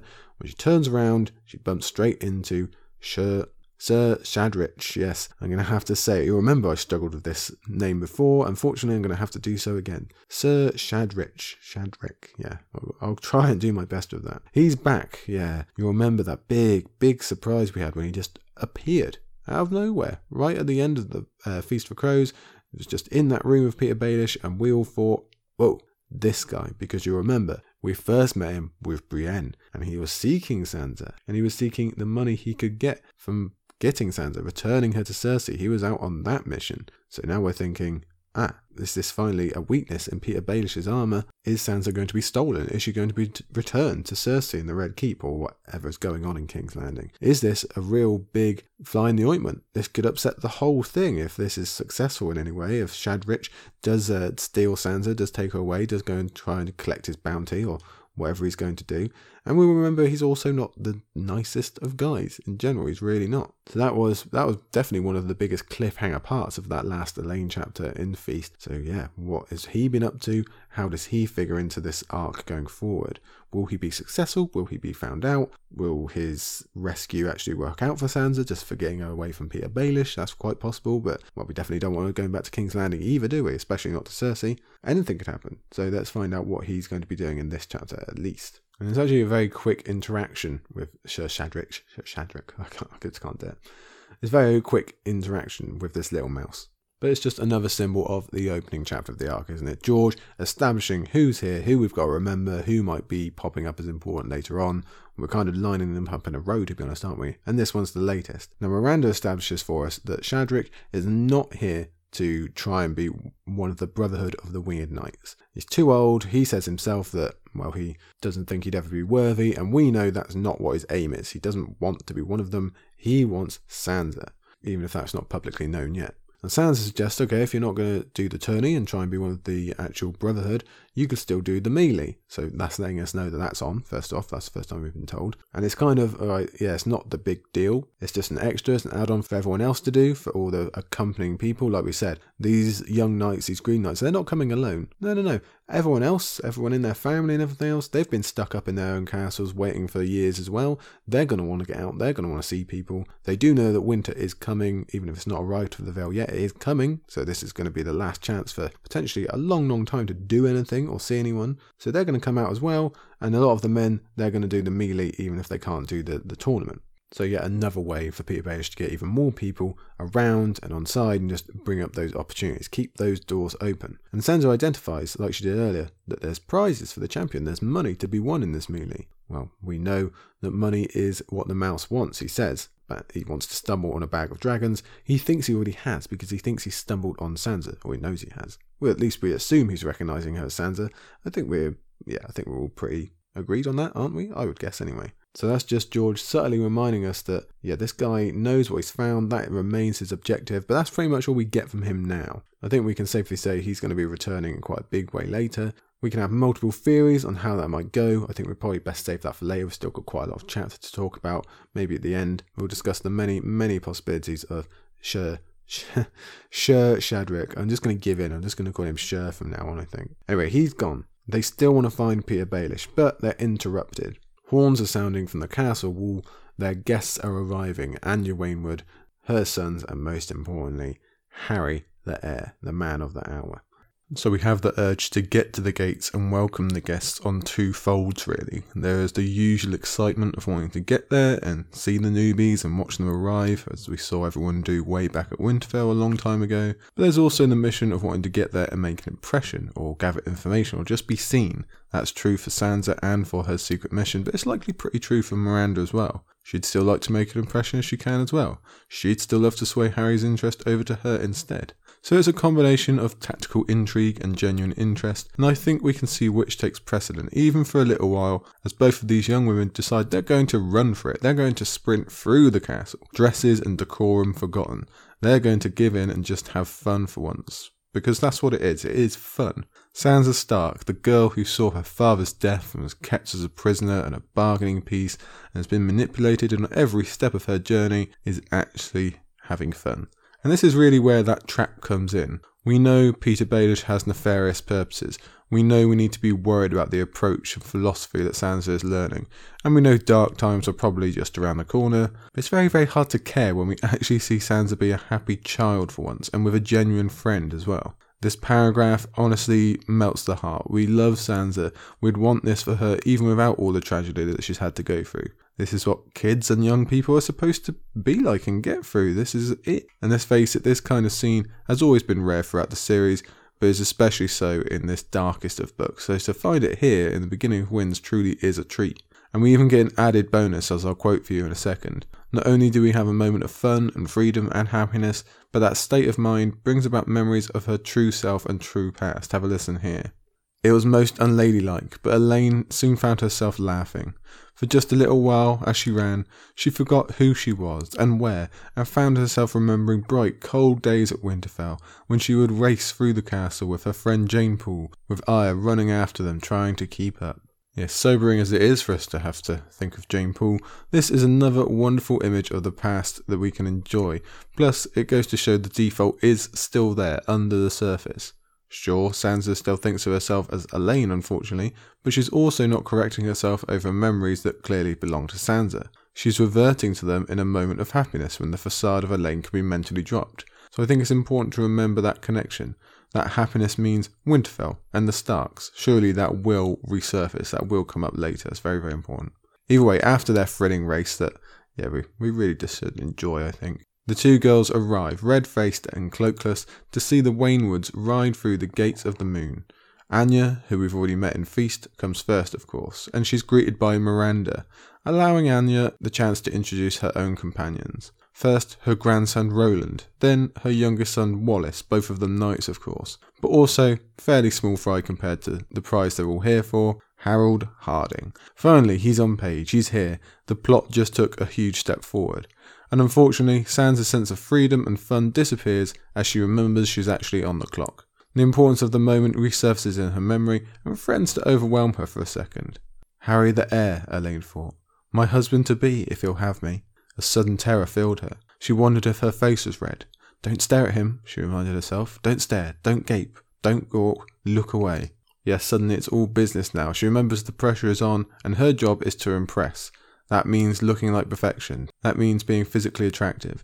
And yes, I would say it is very much normal to feel uncomfortable at this part again, as we remember how Littlefinger has made Sansa feel about who she has to be and what purpose she serves, and how she has to sell herself. Very uncomfortable indeed. But but she also recognises again the criticalness of the meeting. Never mind your stupid hair, she thought. Your hair doesn't matter. It's him that matters. Him and the Waynwoods. Speaking of the Waynwoods, they get a paragraph of focus as Sansa gives a very brief description. Roland, he's tall and muscular at 25, though neither he or Wallace are anything to write home about in the looks department apparently. And to be fair, they are only fleeting distractions. The gravity in the scene is pulling all towards one guy, a guy that Sansa is already fixated on as the weight of who she is actually meeting really comes to her. My Harry, my lord, my lover, my betrothed. That's big stuff. Harry's description confirms for us that Peter knows his business of optics. This is a man who looks the part of a lord. He's handsome, he's athletic. He's even reported to have the look of a young Jon Arryn himself, which Littlefinger must be ecstatic about. That's a real cherry on top that could help persuade some of the older folk to buy into his rule and into this facade. Yes, the plan for everyone to hurriedly forget poor Sweet Robin and replace him with this new, improved model seems to be going swimmingly. But Sansa isn't falling head over heels just yet. Where you'd expect a younger Sansa to have been swept off her feet by the sight of this princely-looking man, one she can hopefully marry to finally get her song, the older version that we have now makes sure to check back with recent experience instead. Joffrey was comely too, though, she reminded herself. A comely monster, that's what he was. Little Tyrion was kinder, twisted though he was. This kind of maturity and thinking is incredibly pleasing to see in Sansa. She's learned from her history, and she hasn't forgotten despite the siren song that Peter Baelish sings. As well as it being another instance of not correcting Sansa-based memories, we all remember how big of a learning curve this was for Sansa in the early books. We spent hours and hours speaking on how she learnt to look beneath the surface of physical looks, of how beauty and looks were not actually representative of being a good person or someone's worth, as she was once more aligned to in her way of thinking. That is a core piece of Sansa's arc. It's a really important part of her story, so it's great to see that being recognised. Baelish might be teaching her many things, but Sansa is learning the really important stuff all on her own. Sansa then notes two things using her observation skills. 1. Harry is not pleased to see her. He knows she's the other part of this betrothal, and he doesn't seem over the moon about it. That's a roadblock she's going to have to tackle at some point. The other, as always, is his sigil. His shield is quartered. He's got 1/4 for House Harding, 1 for House Waynwood, and then 2 quarters reserved for the heraldry of House Arryn, the Moon and Falcon. This is very, very important, and again it puts another smile on Littlefinger's face. Harry has already, perhaps unknowingly, started the persuasion of the Vale Lords.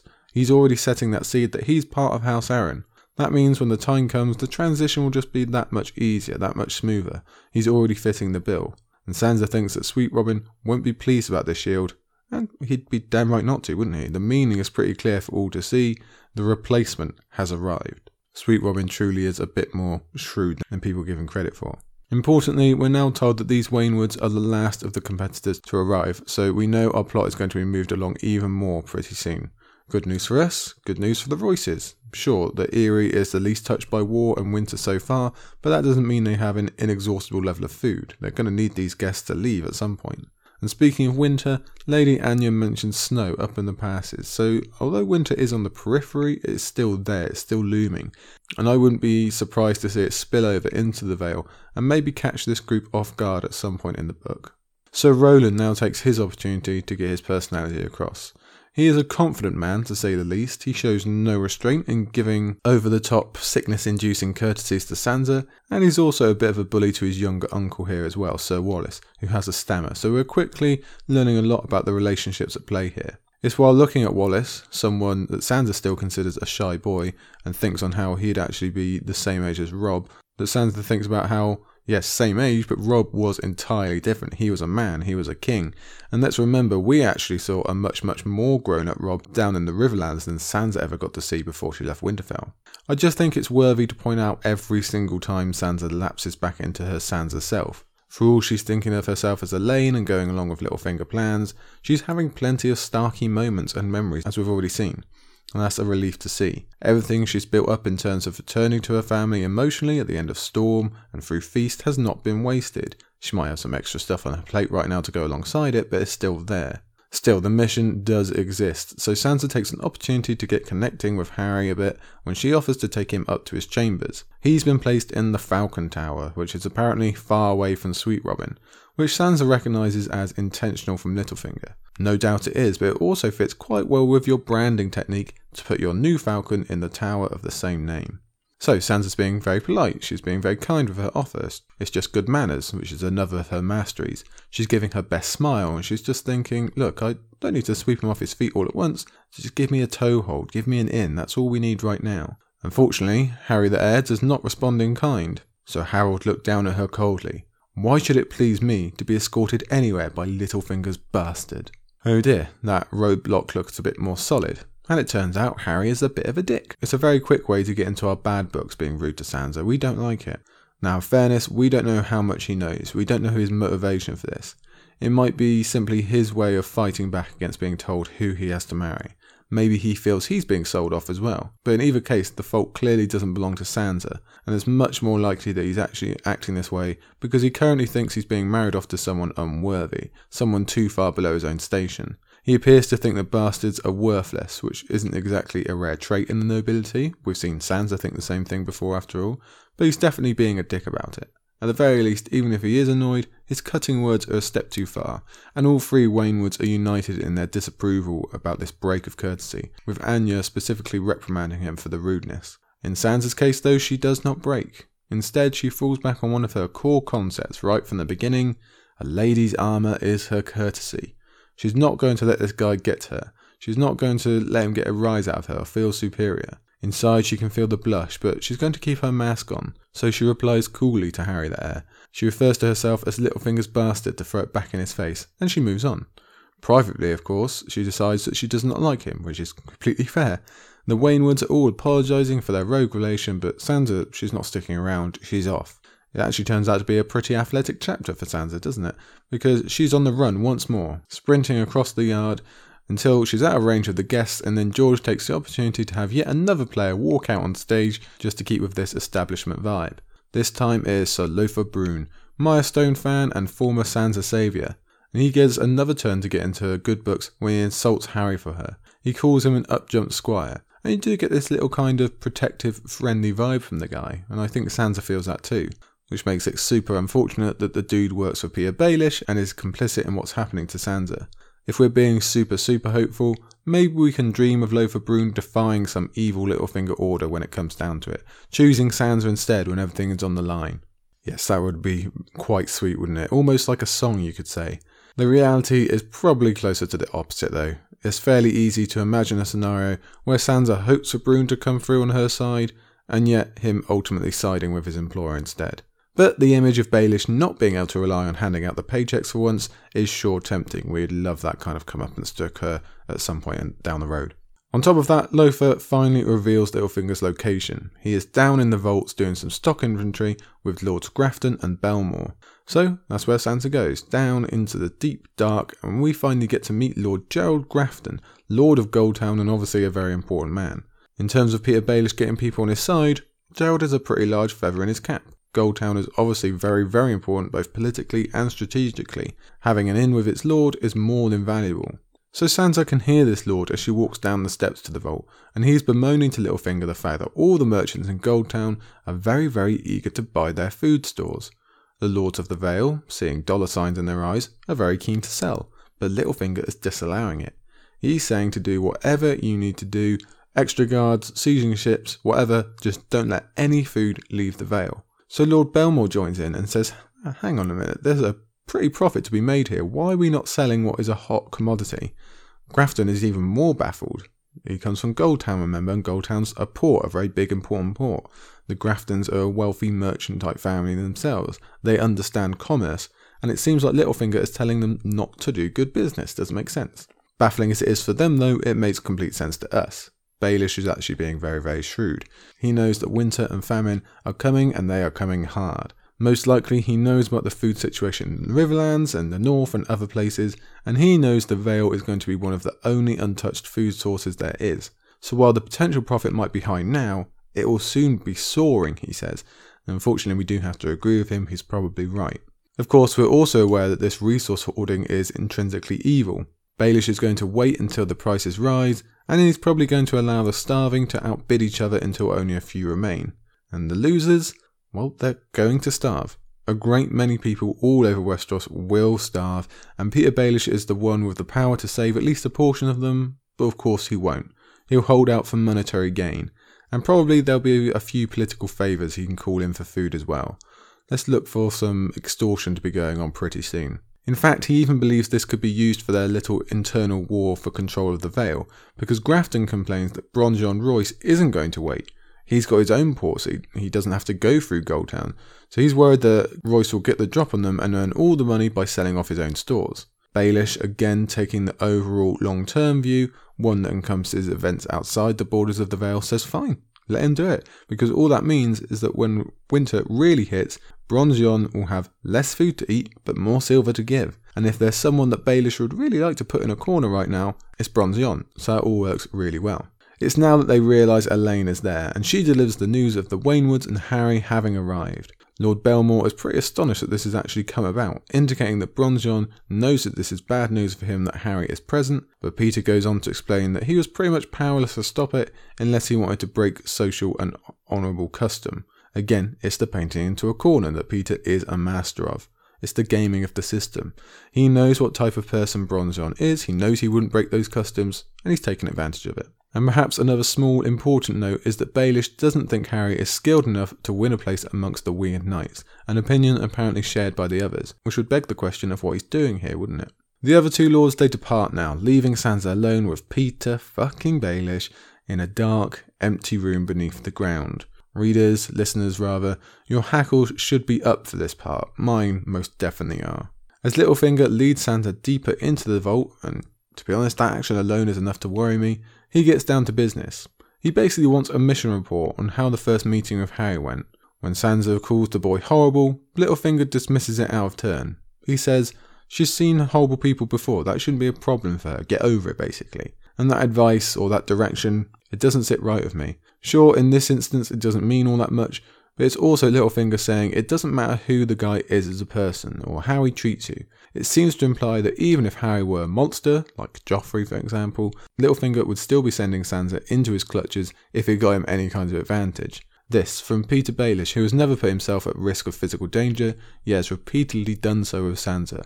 Remember, he was quite happy for her to just be in King's Landing when Stannis was coming, when the city was about to burn. So I think this is a sign to us readers that he'd be plenty prepared to do such again. When Sansa gives some further explanation of what happened in the yard, Baelish gives much the same explanation that we did.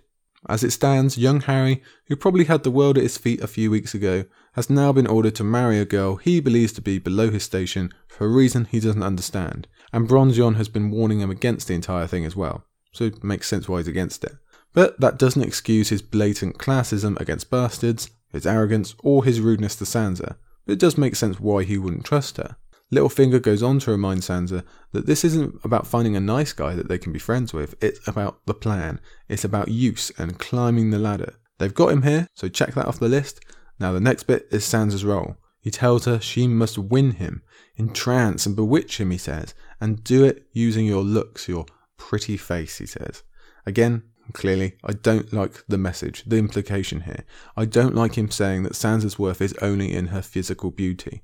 Now that's not exactly a rare opinion in this Westerosi society, but it doesn't mean I have to like it, especially when we actually have an open window to the true deep persona that Sansa actually has. It makes it even worse.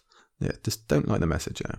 And unfortunately, this message isn't lightened from our load. Littlefinger really doubles down on how Sansa must look at the feast, how she will shine above all the others. What he's really saying is that he spent a long time looking at her and decided he can take advantage of how she looks in comparison to everyone else. He's saying she's hotter than all the other young women.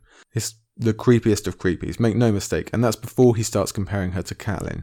Yes, we know his thoughts and feelings towards Catelyn Tully, which makes the comparisons all the more disgusting. But he's not done. He also gives advice on how to frustrate Harry, how to make him jealous and make him want her even more. None of it gets any easier to read. No less because Sansa seems to take his word as gospel and absorbs it all. Once the dancing actually comes, Sansa is to play the tease even more. She's to physically touch him. She is to make him feel as though he's the gallant hero, taking an airheaded maid out for fresh air. The entire thing is making me angrier and angrier the further we move through it. It's all just disgusting and manipulative, and it's grooming, as well as being very over-sexualized for this poor girl. Again, I say, bleh. It's selling, is what it is. It is the selling of Sansa's body, Sansa's name, and ultimately her soul as well, even though no one seems to be particularly bothered about that part as much. All we can do for now is hope that she wakes up to that fact sooner rather than later. We do have some luck, if you really want to call it that, when Sansa escapes the scene with just being kissed on the cheeks. Still disgusting, but we'll take it under the circumstances. And then again, she also calls him father as he gives her creepy parting advice, so it's not all good.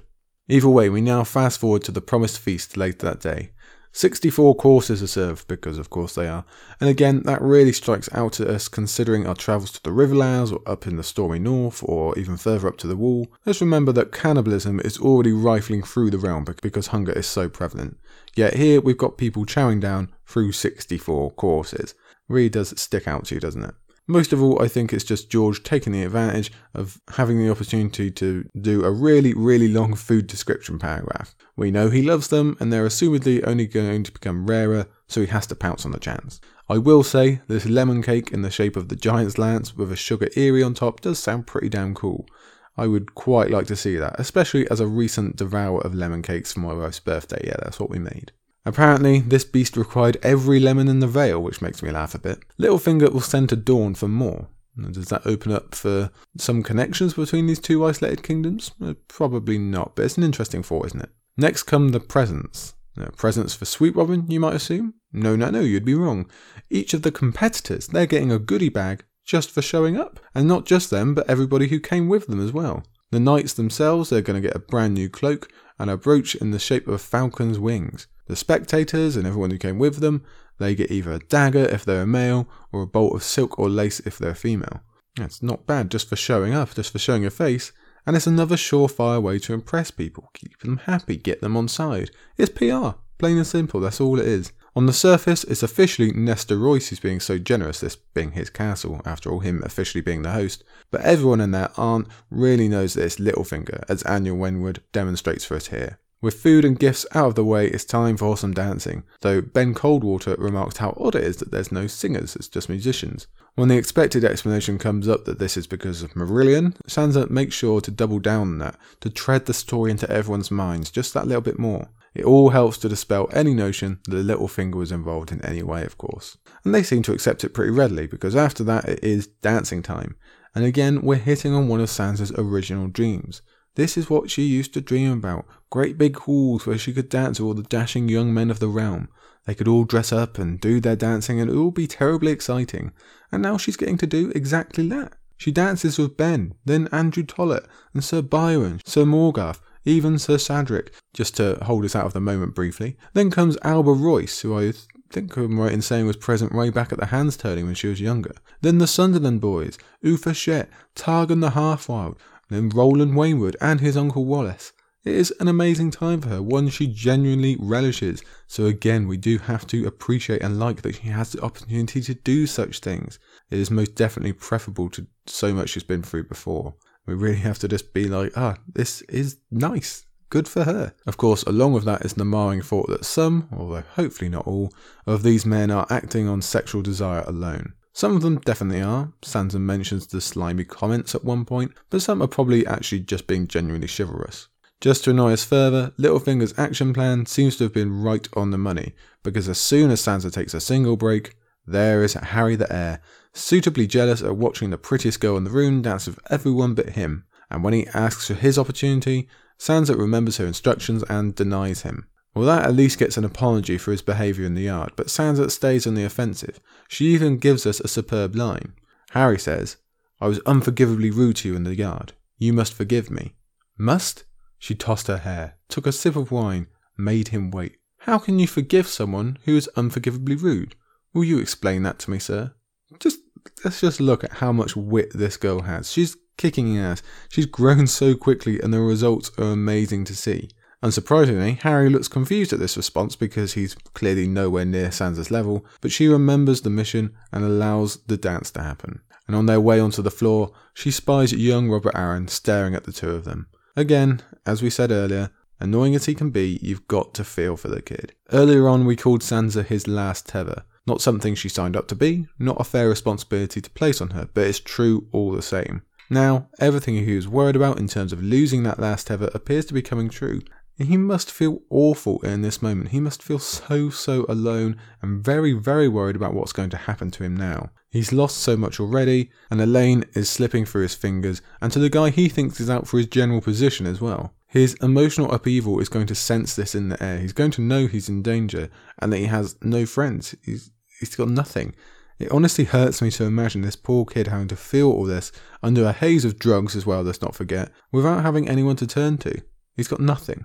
It is absolutely sickening to me. But then the dance starts, and even if we can't forget Robert's plight, Sansa does for now. It's back to the mission. Dancing, she's got that down, but she knows she needs more than that to leave an impression. She needs the gift of the gab, and she knows it has to be memorable. Empty courtesies will have no more effect on him than the countless ones she's heard through this feast have had on her. Besides, she can't be seen to be too keen. So she settles on something more unique, more likely to get him off track and taking notice. To do that, she references the fact that he is expecting his second child. Harry confirms that and tells us his firstborn is a daughter named Alice. And Sansa is smart enough to pick on the hypocrisy of him leaving out the fact that Alice is a bastard, but she's also too polite to point it out, though she does mention both children are coming from different mothers. And Harry's response hardly paints him as the chivalric dasher that Sansa would like him to be. Sissy, his first partner, apparently gained weight after delivering Alice, which meant Harry was done with her. Yeah, that's the kind of guy we're dealing with here. Apparently his second has not yet annoyed him so. Saffron, the daughter of a Goldtown merchant. Sansa, that wit and quick tongue becoming ever more skillful by the minute, is able to joke about the name even if Harry's a bit too dim to realise, and she's also ballsy when she straight up gets flirty and asks if Saffron is as beautiful as her. Again, this is another moment that we should be glad to see Sansa reaching. It's her first real flirtations. It's a marker of growing up and reaching a new stage and just, part of this stage of her life. It should be natural and innocent and cool to see. The transition from child to young adult, but instead we have this sinister shadow always looming when we remember the true purpose and who put it there. Harry admits what we originally suspected. He was in a grump earlier on because he assumed this match would not have satisfied his shallow requirements, and that was it. Now he's found different, and not only that, but she's a bit of a livewire as well. She jokes, she banters, she's someone who will grab your attention, and that's before Sansa lays down the deal closer. She ran one finger down his cheek.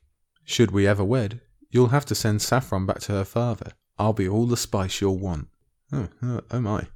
Let's not beat around the bush here. Sansa knows what she's doing, and she's damn good at it. Mission absolutely fucking accomplished. There can be no question of that. This guy is charmed. He's enchanted. He's bewitched. He is totally under her spell. After a single chapter. They've met twice in one day, and she's done it. Sansa's powers of manipulation, of playing people, of her many skills are burning bright hot right now. And okay, sure, some of that is due to Littlefinger's creepy coaching, but let's give the credit where it's due. This is all Sansa. She's not wearing an earpiece being fed lines, it's all her. And we've seen hints of this throughout, of course. We've always known these skills were there, but we've never seen them like this. Unfortunately, yes, it does have the nefarious background and purposes and link to Littlefinger. It is creepy in its use, but that doesn't mean it's not impressive to see Sansa running rings around everyone, and it's not a superb marker of her own growth that really is amazing to see.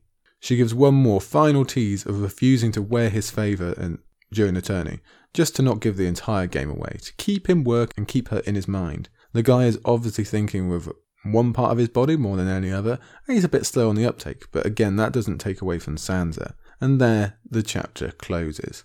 And what a chapter it is. Like I said, that just shows how little time Sansa actually needs. She's met Harry, she's bewitched Harry, all within a single day.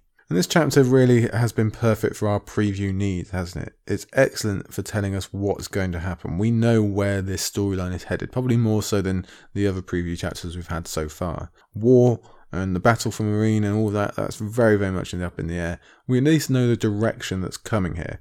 We know that, well, firstly, that Harry is definitely under Sansa's thumb already. We know she's going to excel at the great game going forward. And in terms of actual events, we know the tourney chapter is probably going to be next. You would assume that would be Sansa 2.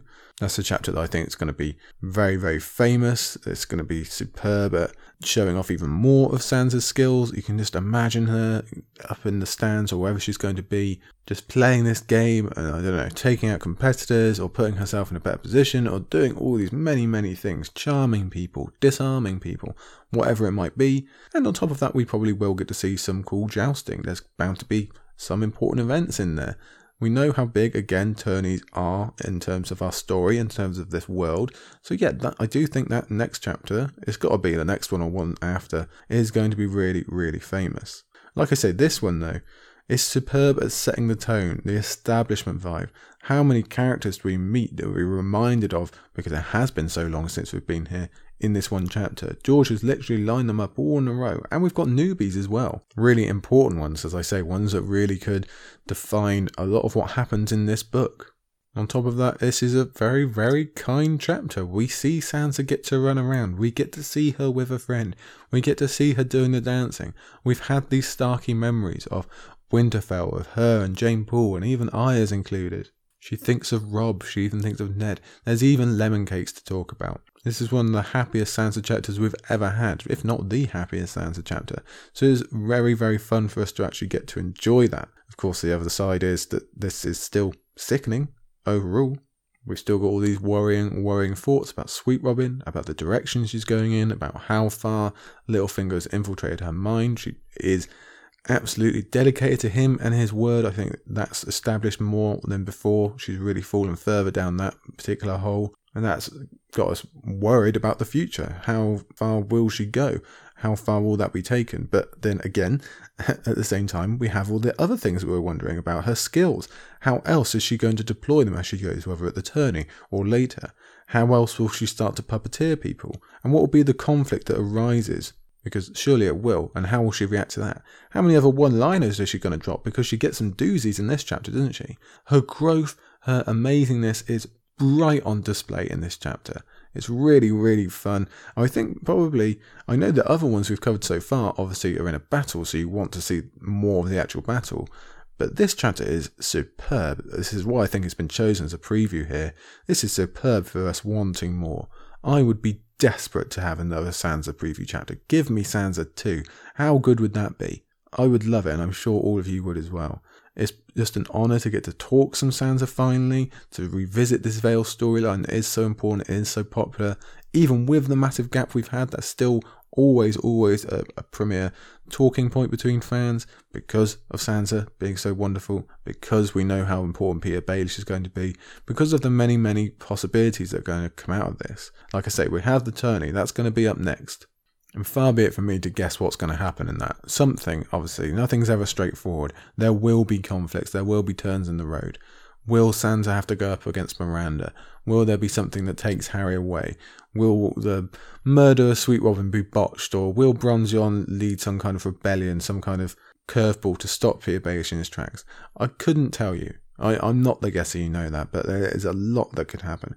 And then after that, if it all goes well, are we going to see Sansa have another marriage? Will we actually have to witness Sweet Robin's murder? Will we be part of the cover-up and the excuse? We don't know.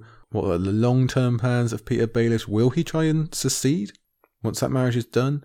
Will he try and break away from the Iron Throne? How is that going to interact with the coming of Aegon and all those things? We have wondered about his interactions with those guys before as well. That's always a possibility. He's going to have to react to that at some point. If there is a marriage, then we can probably expect there to be the reveal also. We're going to see Elaine become Sansa again. That's going to be an incredible moment. I'm very interested to see how that affects the psychology of Sansa, her being publicly Sansa again. I imagine that will make her feel very unsafe at the beginning, because the last time she was publicly Sansa, it was used to keep her as a prisoner. Will she realise that that's actually what's happening now? It's just a much more nice imprisonment, and Peter Baelish is good at casting that veil over her eyes. And of course, what we all really want to know is, will she wake up and realise what this guy is, what he's doing to her, and will she be the one to trip him up? Will she bring him down? Will that happen in this book? Will it happen later? Again, I said before, I think that's probably going to come later at Winterfell, up in the north. So will we see that journey in this book as well? It's perfectly possible. Perfectly possible that could all happen in this book. Sansa, maybe she has a resurgence in terms of chapters. Maybe she gets a good 7, 8, 9 chapters, and we do see the beginning first 3 or 4 at the Vale, and then we go up north. Although I still think she could also go to the Riverlands for several general purposes to follow in Catelyn's footsteps. But let's say she goes north, and we actually get to see that. Let's say we actually get to see Littlefinger fall in the arena of Ned, like Ned fell in the arena of Littlefinger's down in King's Landing. That is sure to be joyous when we finally do reach that stage. However it happens, it's going to be incredibly interesting. So we're very, very hopeful to see Peter fucking Baelish get what he deserves, and I would love for Sansa to be the one to deliver that to him. That's obviously pretty far away still. We've got a lot to cover before that. But yeah, I think I'd be comfortable in saying out of all the preview chapters, this is the one I'd want another of. We're quite lucky we get 2 Tyrions, we get 2 Barristons. If I could pick one more to have, it probably would be Sansa too, to be fair. I'd just love to see the continuation of this character, this really, really interesting character. Sansa's always been interesting to me. I never understand the people who say otherwise. But seeing her now, using these skills, seeing that growth and where she's got to, it's just amazing. And hopefully she can gain a few more happy moments, some more childlike moments like she has in this chapter. Probably the opportunities for those are going to go downward. There will be more uncomfortableness, I would imagine, if this wedding goes through with Harry and she actually physically has to sell herself. That could make for some uncomfortable reading. So we'll have to see if we've reached that and how George chooses to tackle that. And well, of course, the much bigger worry, I would say, is what will happen with Littlefinger's restraint. In this chapter, he manages to hold on to himself. He just kisses her on the cheeks. Will that remain the case? I have my doubts, we'll say it that way, especially if you read that last feast chapter of Sansa's. Yes, I definitely have my doubts, but we shall see. I hope you enjoyed that chapter. I really, really did. Again, we're lucky to have that as the longest one. I'm pretty sure it's the longest one anyway. Mercy might be a contender, but I think Sansa's got the longest down, as she normally does. So it remains to me to say thank you for coming along for the journey back up to the Vale. It has been very, very fun. Let me remind you of what we said at the beginning. Episode 100, the brand new era of the Island Faces, is just around the corner, hopefully by the time you're listening to this. It is a special episode, the first of our 100 questions on the Winds of Winter, and even more importantly, it will be the first episode with our new semi-co-host type person, Emily of the Eyrie, funnily enough, for what we're discussing today. So please do send in your questions to that if you haven't done so already. Please do, of course, tune in and welcome Emily along with me. You can hear all these different questions and different answers. Share your answers as well once you listen to it. And help us spread the word, most definitely, because we're very, very excited about this brand new era and everything it brings.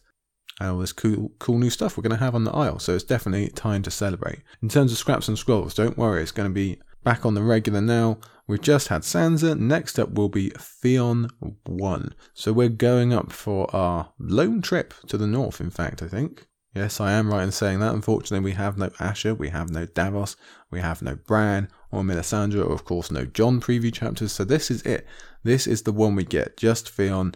And as I said back when we were doing Dance, I think Theon 1 is one of the more connected into the Dance plotline.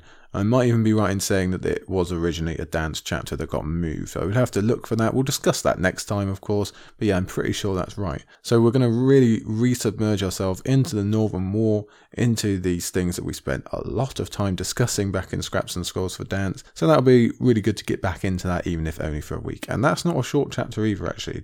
I have had a quick look. That is not a short chapter by any means. There is plenty to cover, all about Stannis and the war and Winterfell and the Boltons and what's going to happen with this battle, and of course about Theon himself and his own fate. We'll have betrayals uncovered, we'll have plans revealed, we'll have a lot of stuff that can lead on further into Winds, and not just in that storyline either, but we'll save all that for next time. For now, thank you once again for joining, everybody. Do send in questions, do tune in for 100 questions on Wind and Winter, do say hello to Emily with me, and we will see you both then and next time on Scraps and Scrolls. Thanks everybody, see you later.